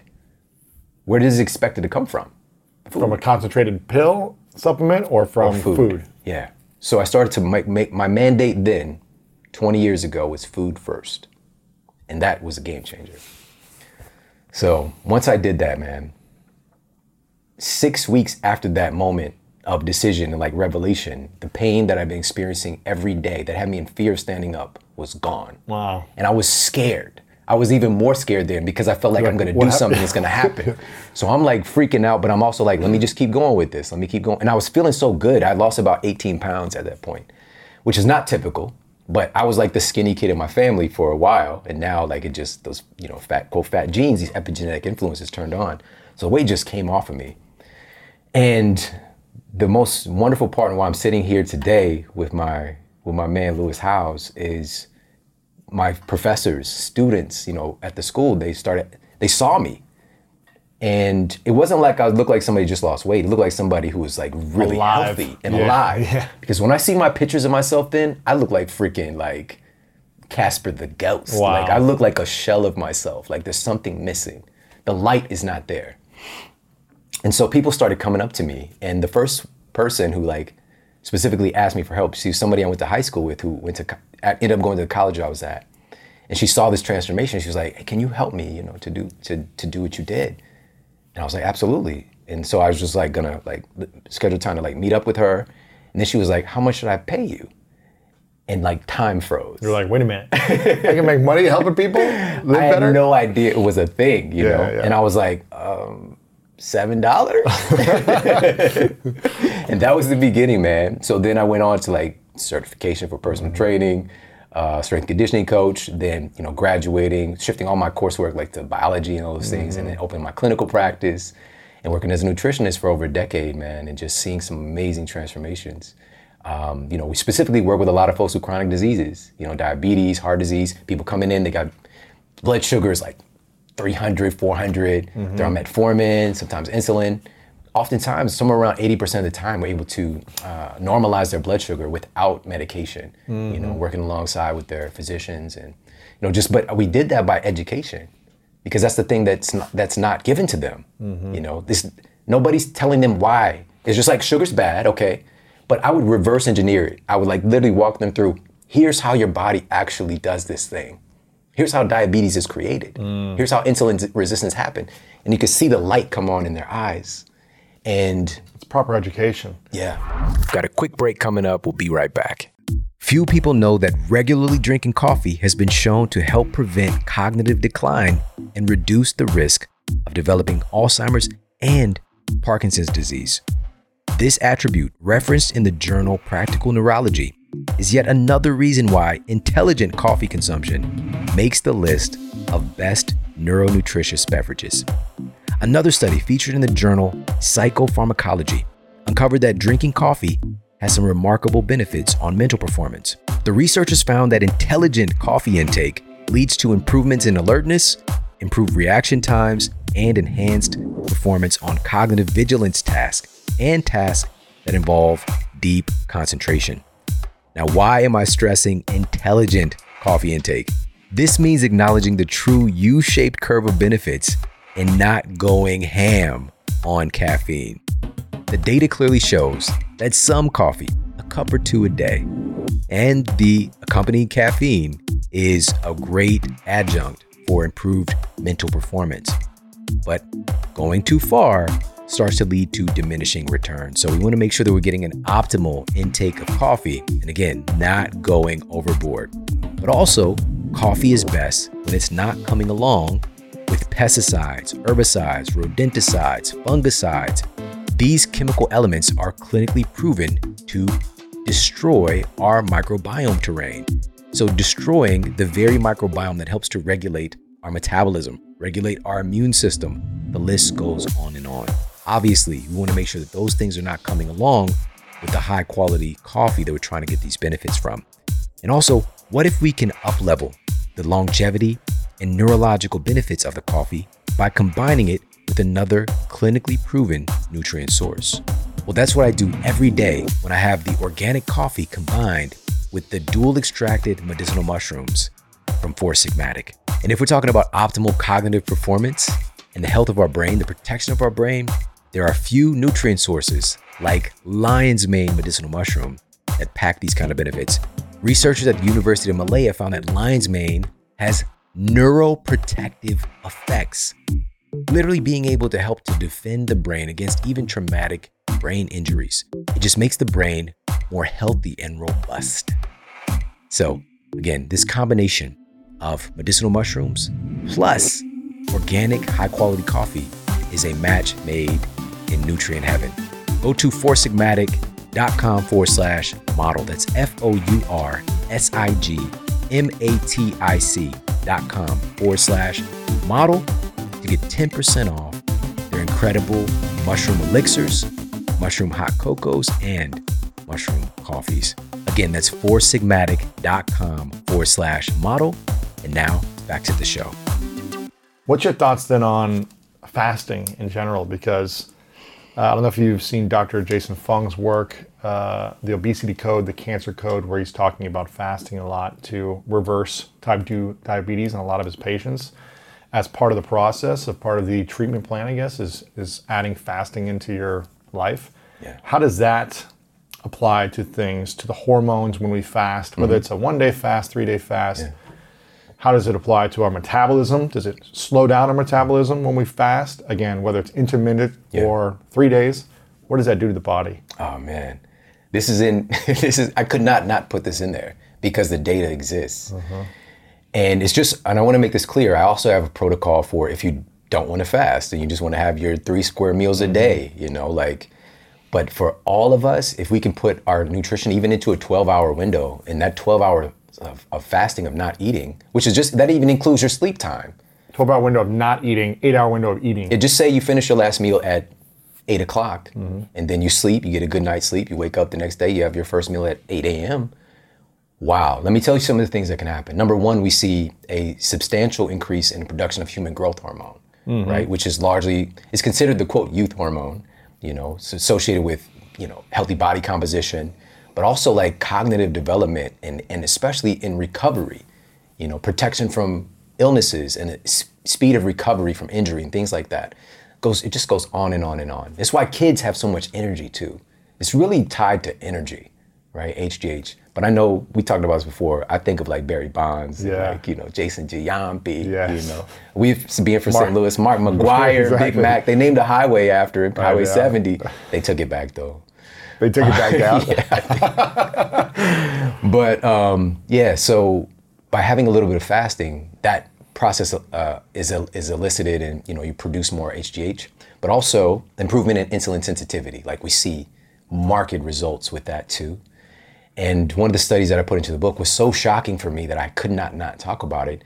They had folks to consume essentially the same amount of calories, but once they partitioned it, all they did, they gave them this one restriction of like, okay, let's take this consumption of caloric, availability that we're giving you and put it into this 12-hour window. And then they saw increased weight loss. simply by having the same amount of calories, but in this window instead. Same amount of calories. And they also saw increased production of satiety hormones, or normalization of like leptin and ghrelin. They saw biomarkers associated with longevity as well. So, and I can go on and on just by putting your nutrition into a window. And then there's so many different types of fasting too. You know, and I can't talk about anything with efficacy or ethically without me doing it. So, man, that's part of what happened to me too, of going too far. I've tried all of them. Whatever diet framework you know, I've done it. Raw food. Yeah, everything. Vegan. Yeah, but I'll do it for like eater. a year, 2 years, 3 years, you know, and that change and I didn't know it at the time, of my microbiome and taking away certain foods that really, for myself personally, were associated with good health. By removing those prebiotics sources, like that can cause gut dysbiosis. And so I was dealing with that for a couple of years. And like I started to become have all these food sensitivities that were rooted in this change in my microbiome. And so even my story of like, what did I do to fix this? Because it's like one of the biggest things growing right now is dysbiosis of gut bacteria. And you might not have stomach problems or digestive problems, but it might show up with migraines. It might show up as issues with your thyroid. It might show up with arthritis. Interesting. This is important because even our methods of testing, look, man, I'm just gonna say the thing nobody else is willing to say. Dude, like, honestly, man, we've gone through a lot of stuff today, but we don't know shit. Yeah.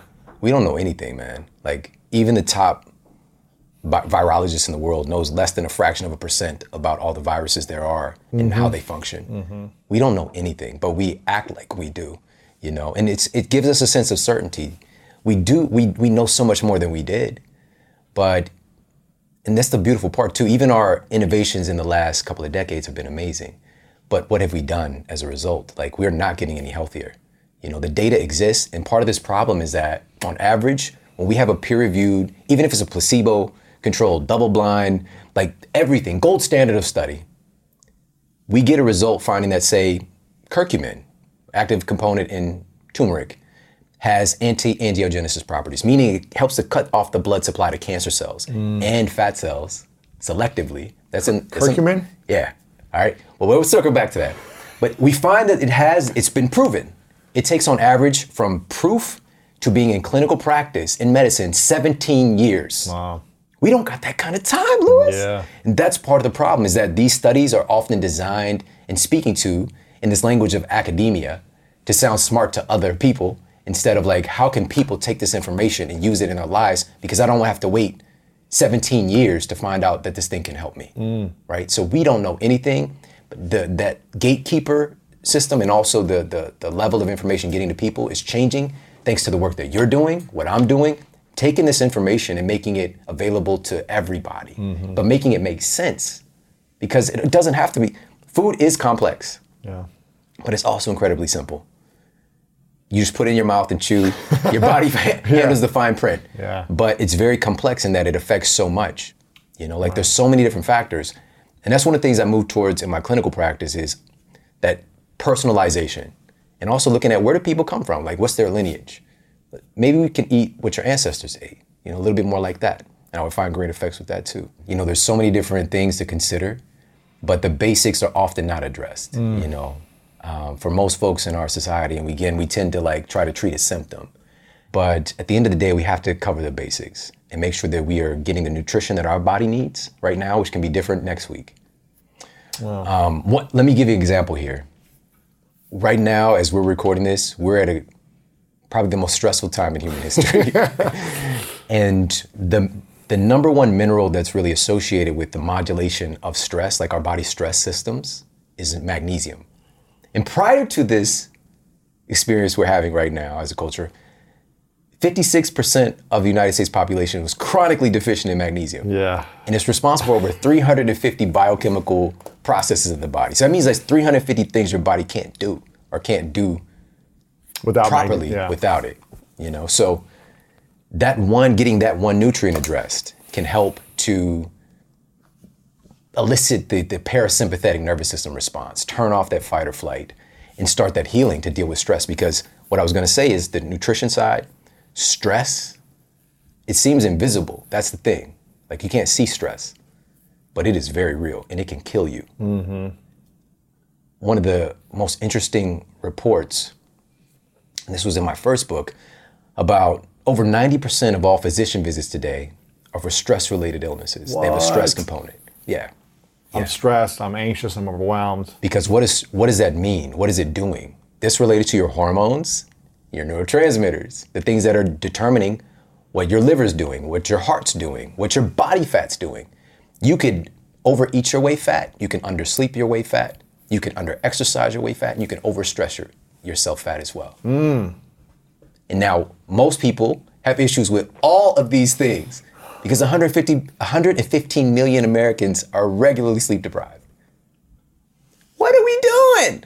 Again, we're looking for another drug to solve our problems right now when we are the sickest nation in the history of the world, self-inflicted. Let me be clear, self-inflicted. Right. That's the root. And the system that all of this, that's governing all of this, is sick in and of itself.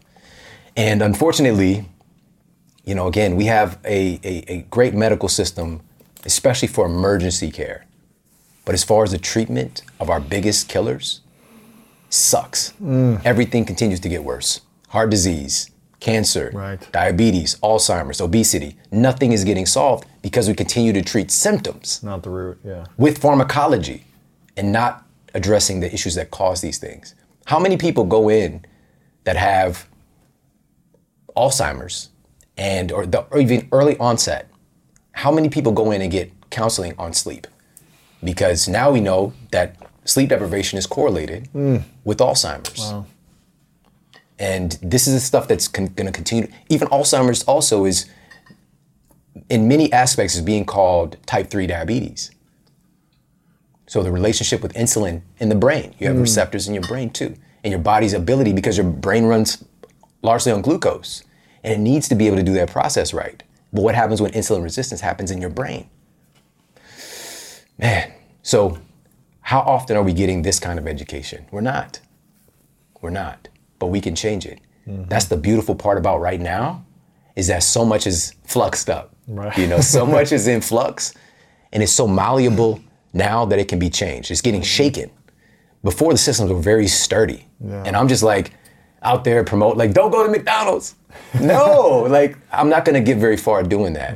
But right now, when things are so shaken up, I'm so grateful to be alive right now. I really feel that Eat Smarter coming out right now is not an accident.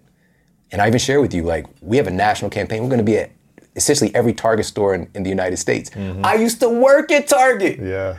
I was a floater. I'm out there pushing the carts. Now my book is gonna be in Target. And not just in the book section, special 2021 wellness initiative.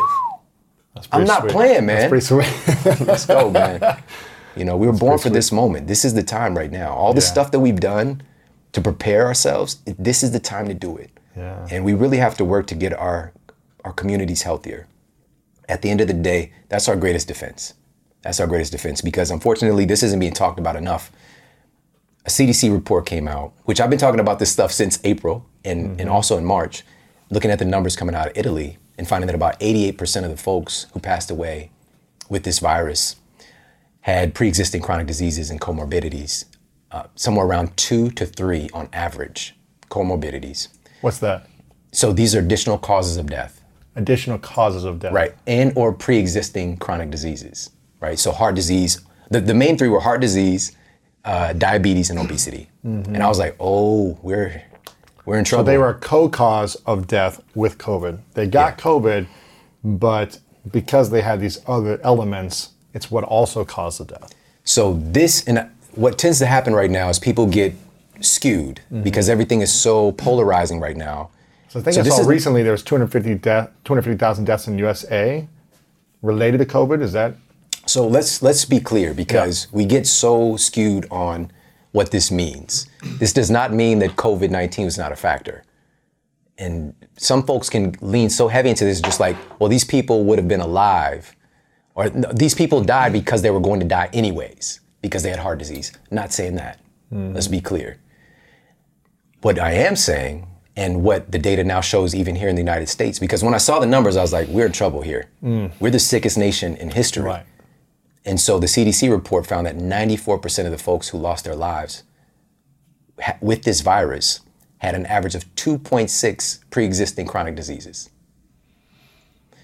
So this is only 6% of people didn't quote have a health problem, which they might have had some health problem, but even not, that, yeah. right? Because these are opportunistic viruses that I talked about earlier. You can be compromised, being sleep deprived, and being overstressed. Right.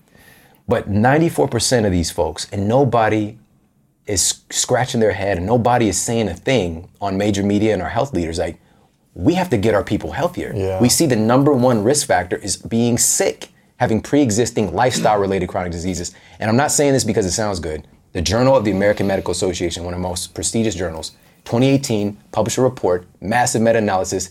They concluded poor diet is the number one cause of our chronic diseases in America. Wow. Number one. It's right there. It's the root that And we know causes this. so many things. Obesity, heart, diabetes, all these other things. But we're not talking about Alzheimer's. that. Yeah. We're not talking about it. It's the root. We're talking about let's get another drug to treat a symptom. Well, we really need to be talking about how do we get our citizens healthier, And so, in truth, our chronic diseases loaded the gun and COVID pulled the trigger. That's really a good way to look at it. It was setting us up for trouble. And this isn't the last time. This isn't the last time. There's going to be more. Yes, absolutely. This is just, especially if you look at the trend. We've got SARS, we've got MERS. All this stuff is just happening in the last couple of decades. People keep talking about the flu from back in 1918. But it's been pretty quiet. Now, all of a sudden, why? We are more susceptible than we've ever been before. And humans are tinkering with stuff that we've never tinkered with before, messing with our food system, all the genetically modified crops, and we're of course in the lab tinkering with viruses and not really understanding, like, we keep carrying this level of arrogance, like we can outsmart a virus.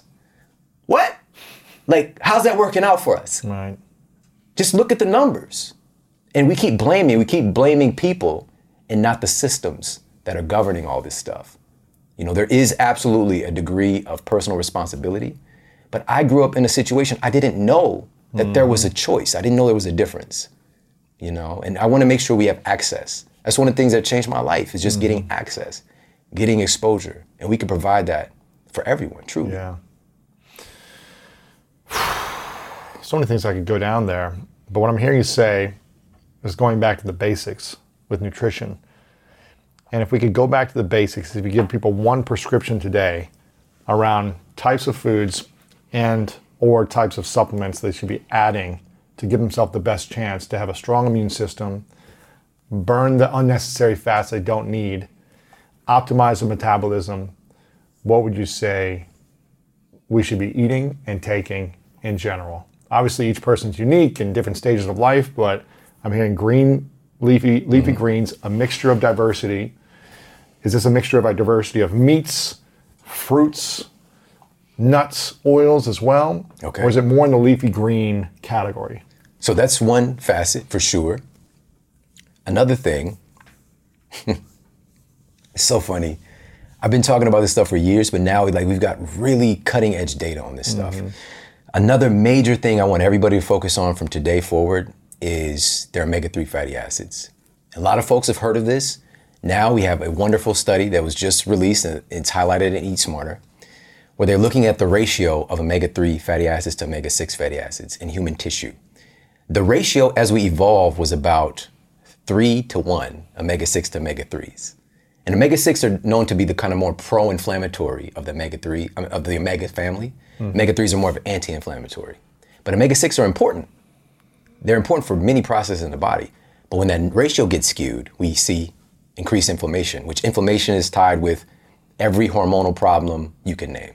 And I talk about that as well. And also inflammation in the brain.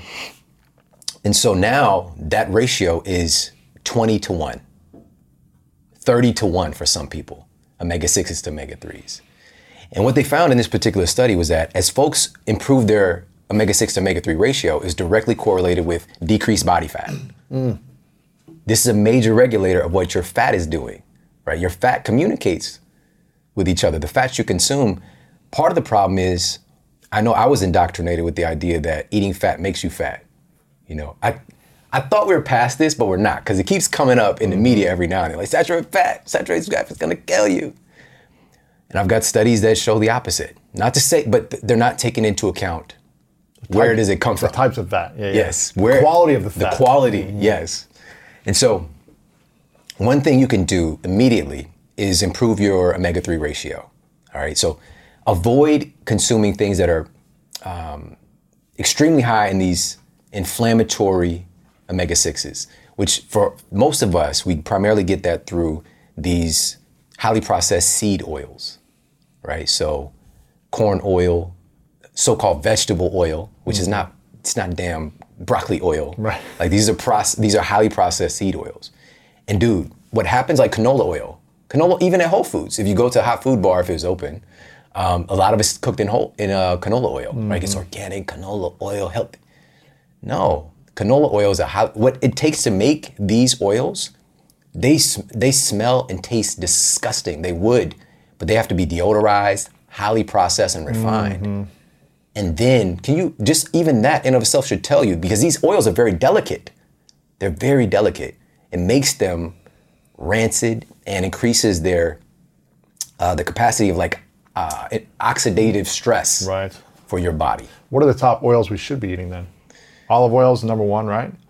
I wouldn't say number one. Very important. It's an important one. Very important. It's also a lot of calories, right? Yeah, but there's some really cool studies that I put into the book showing this direct correlation with increased olive oil consumption and weight loss. Wow. So yeah, something special there. But here's the thing. Olive oil is not highly processed. Right. Right?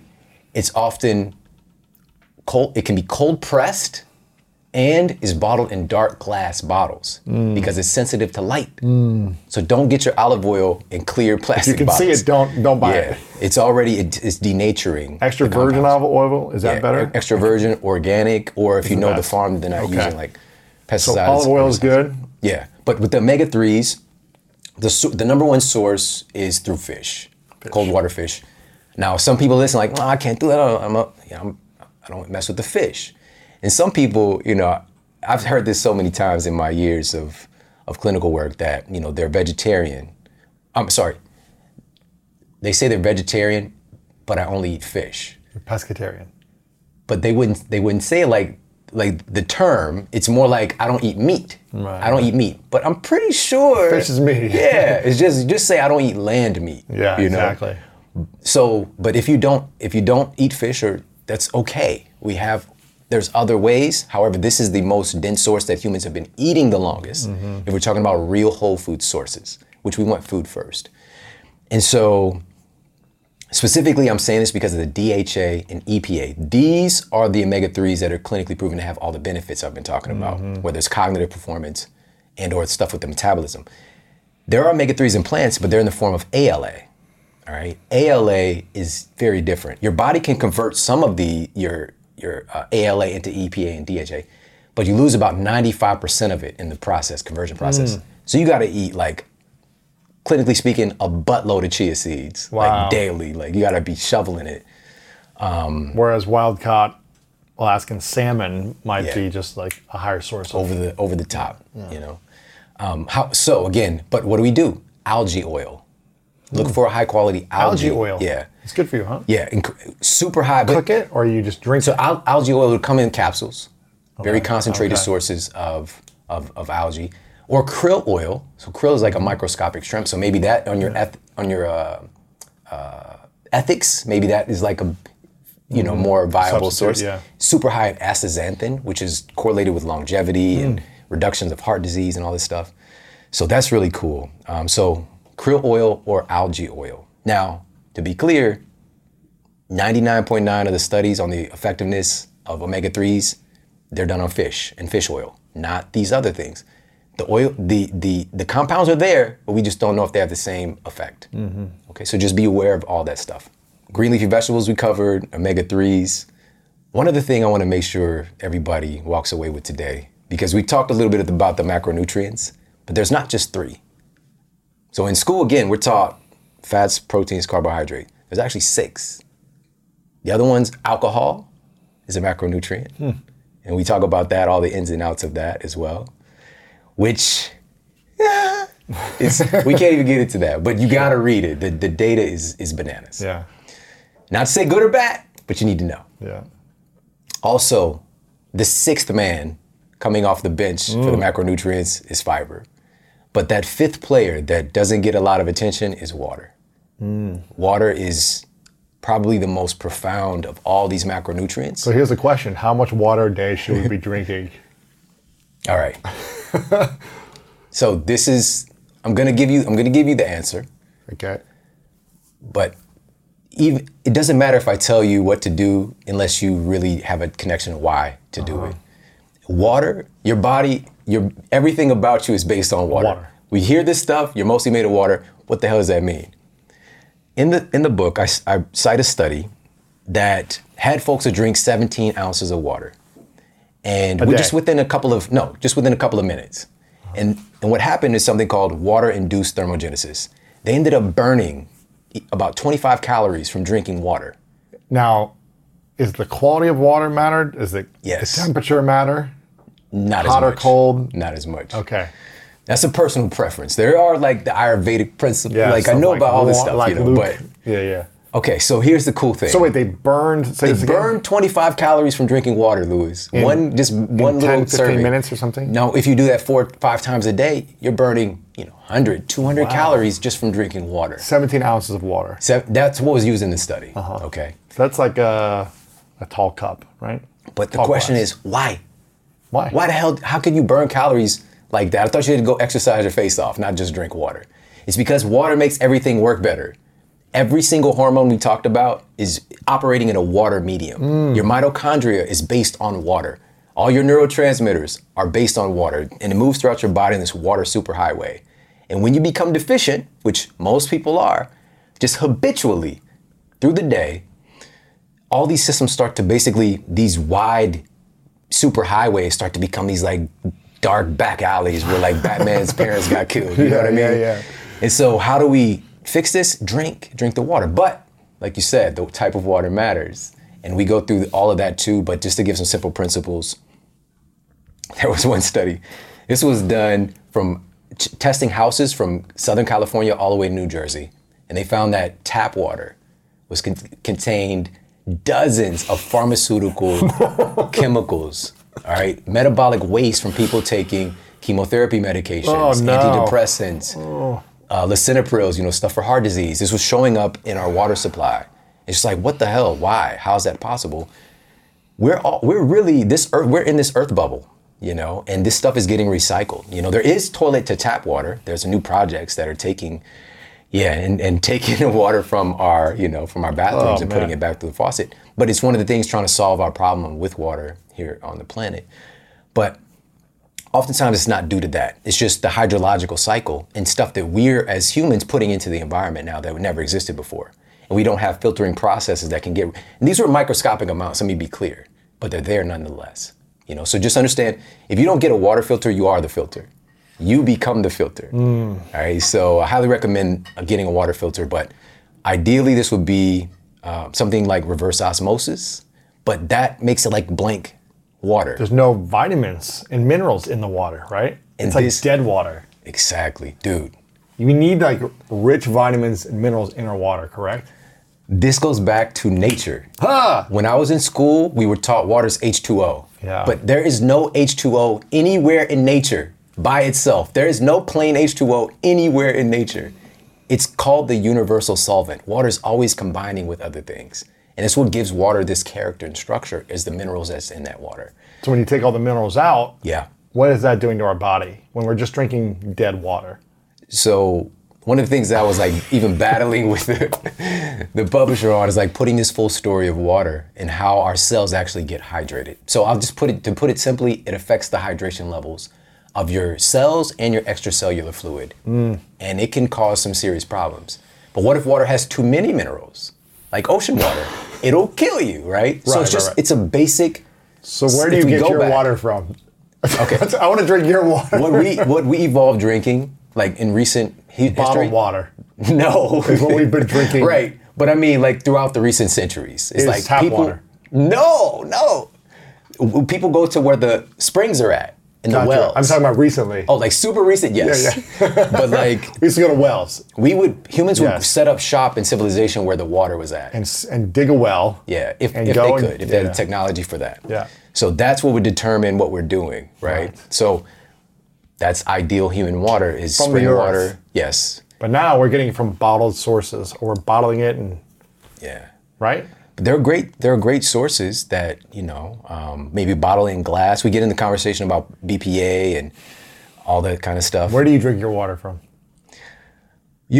When you came to my house in St. Louis, we lived on a well. We had well water. That's crazy. Right? But when we moved here, very different. So we get spring water delivered, bottled in glass. We got like a water dispenser. What's it called?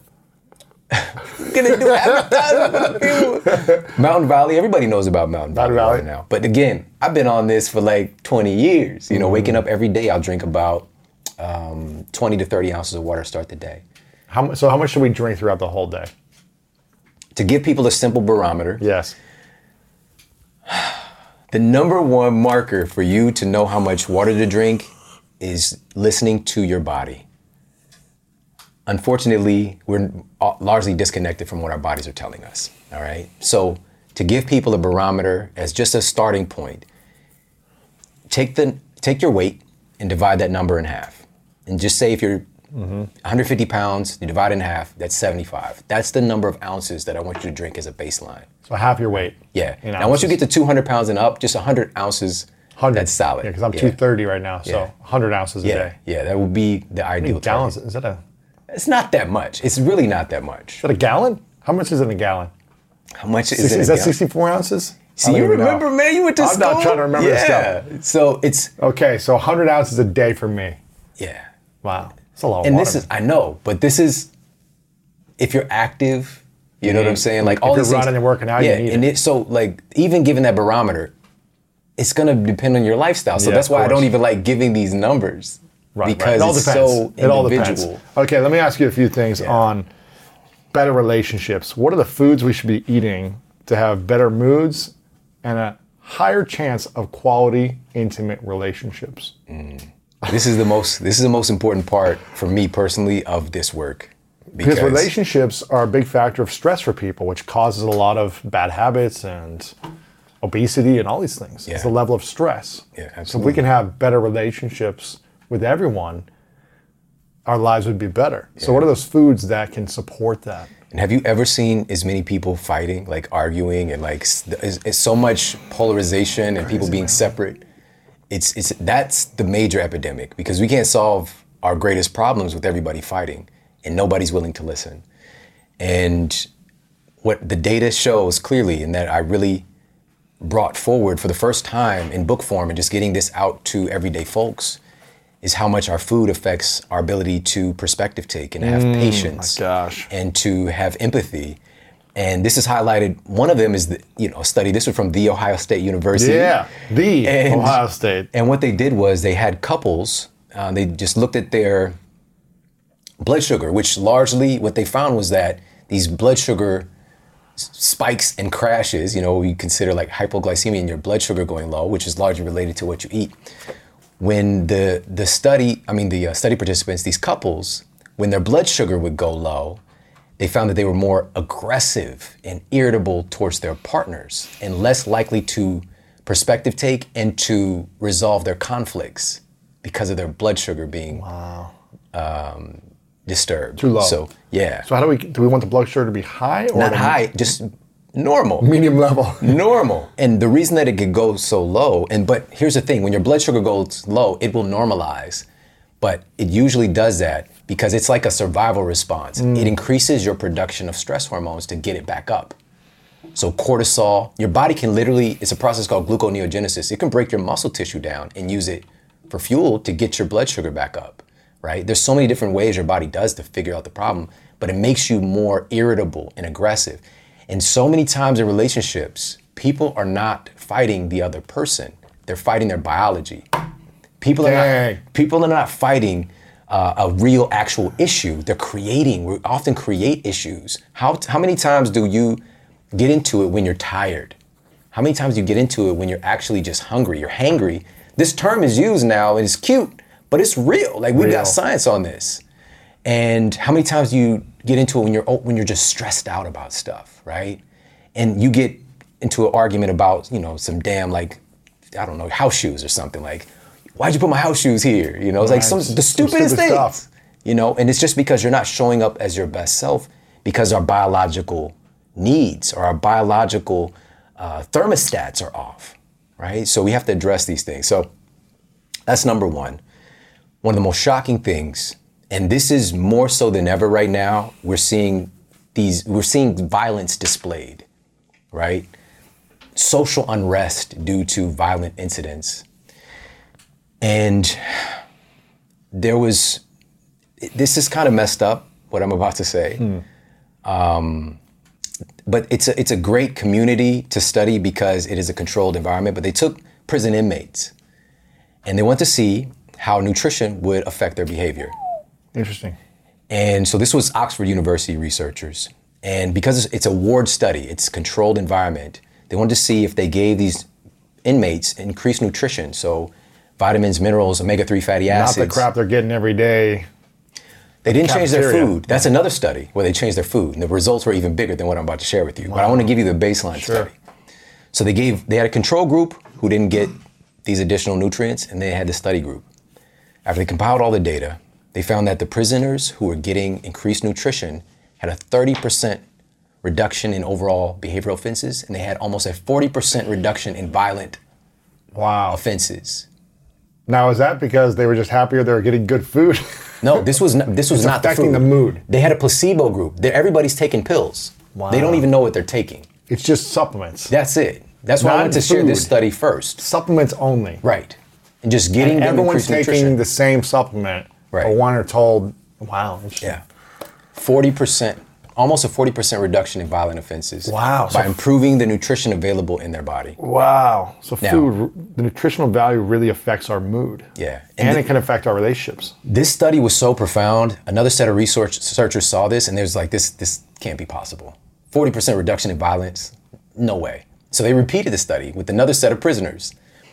And this was published in the journal Aggressive Behavior, which there's journals for everything. But they found almost the exact same thing happened. We can increase our propensity towards violence by improving our nutrition. And then so studies that were done actually implementing more whole foods saw even better results because food does something else. It does something really special. So with that said, right now in communities that are in conflict, where oftentimes your likelihood, let's be clear, you can have empathy and compassion and patience for someone else when you're not well. It's just harder. So much harder. And when you're stacking all the stresses and sleep deprivation and not working out and you're lacking community and you're doing all these things and stacking it, you're going to explode. Yeah. At some point. Yeah, it's just a matter of time.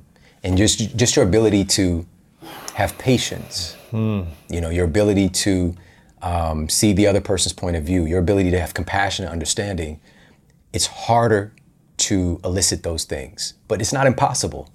What we're experiencing right now, because we know that we are the sickest nation in human history, self-inflicted. A nation of sick people are arguing against other sick people and wondering why nobody's listening. If we can get folks healthier, we can start to have healthier conversations. Wow.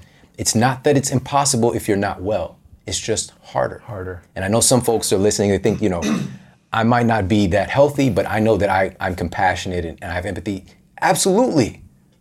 But please understand, it's not just about your perception of who you are. When you're not well, your biology starts to act very different. Mm-hmm. And we start to see shifts in your brain activity. Wow. And your prefrontal cortex that's responsible for decision making and social control and distinguishing between right and wrong starts to go cold. And your amygdala, these more primitive parts of our brain start to take over. Yeah. And we're just not our best self.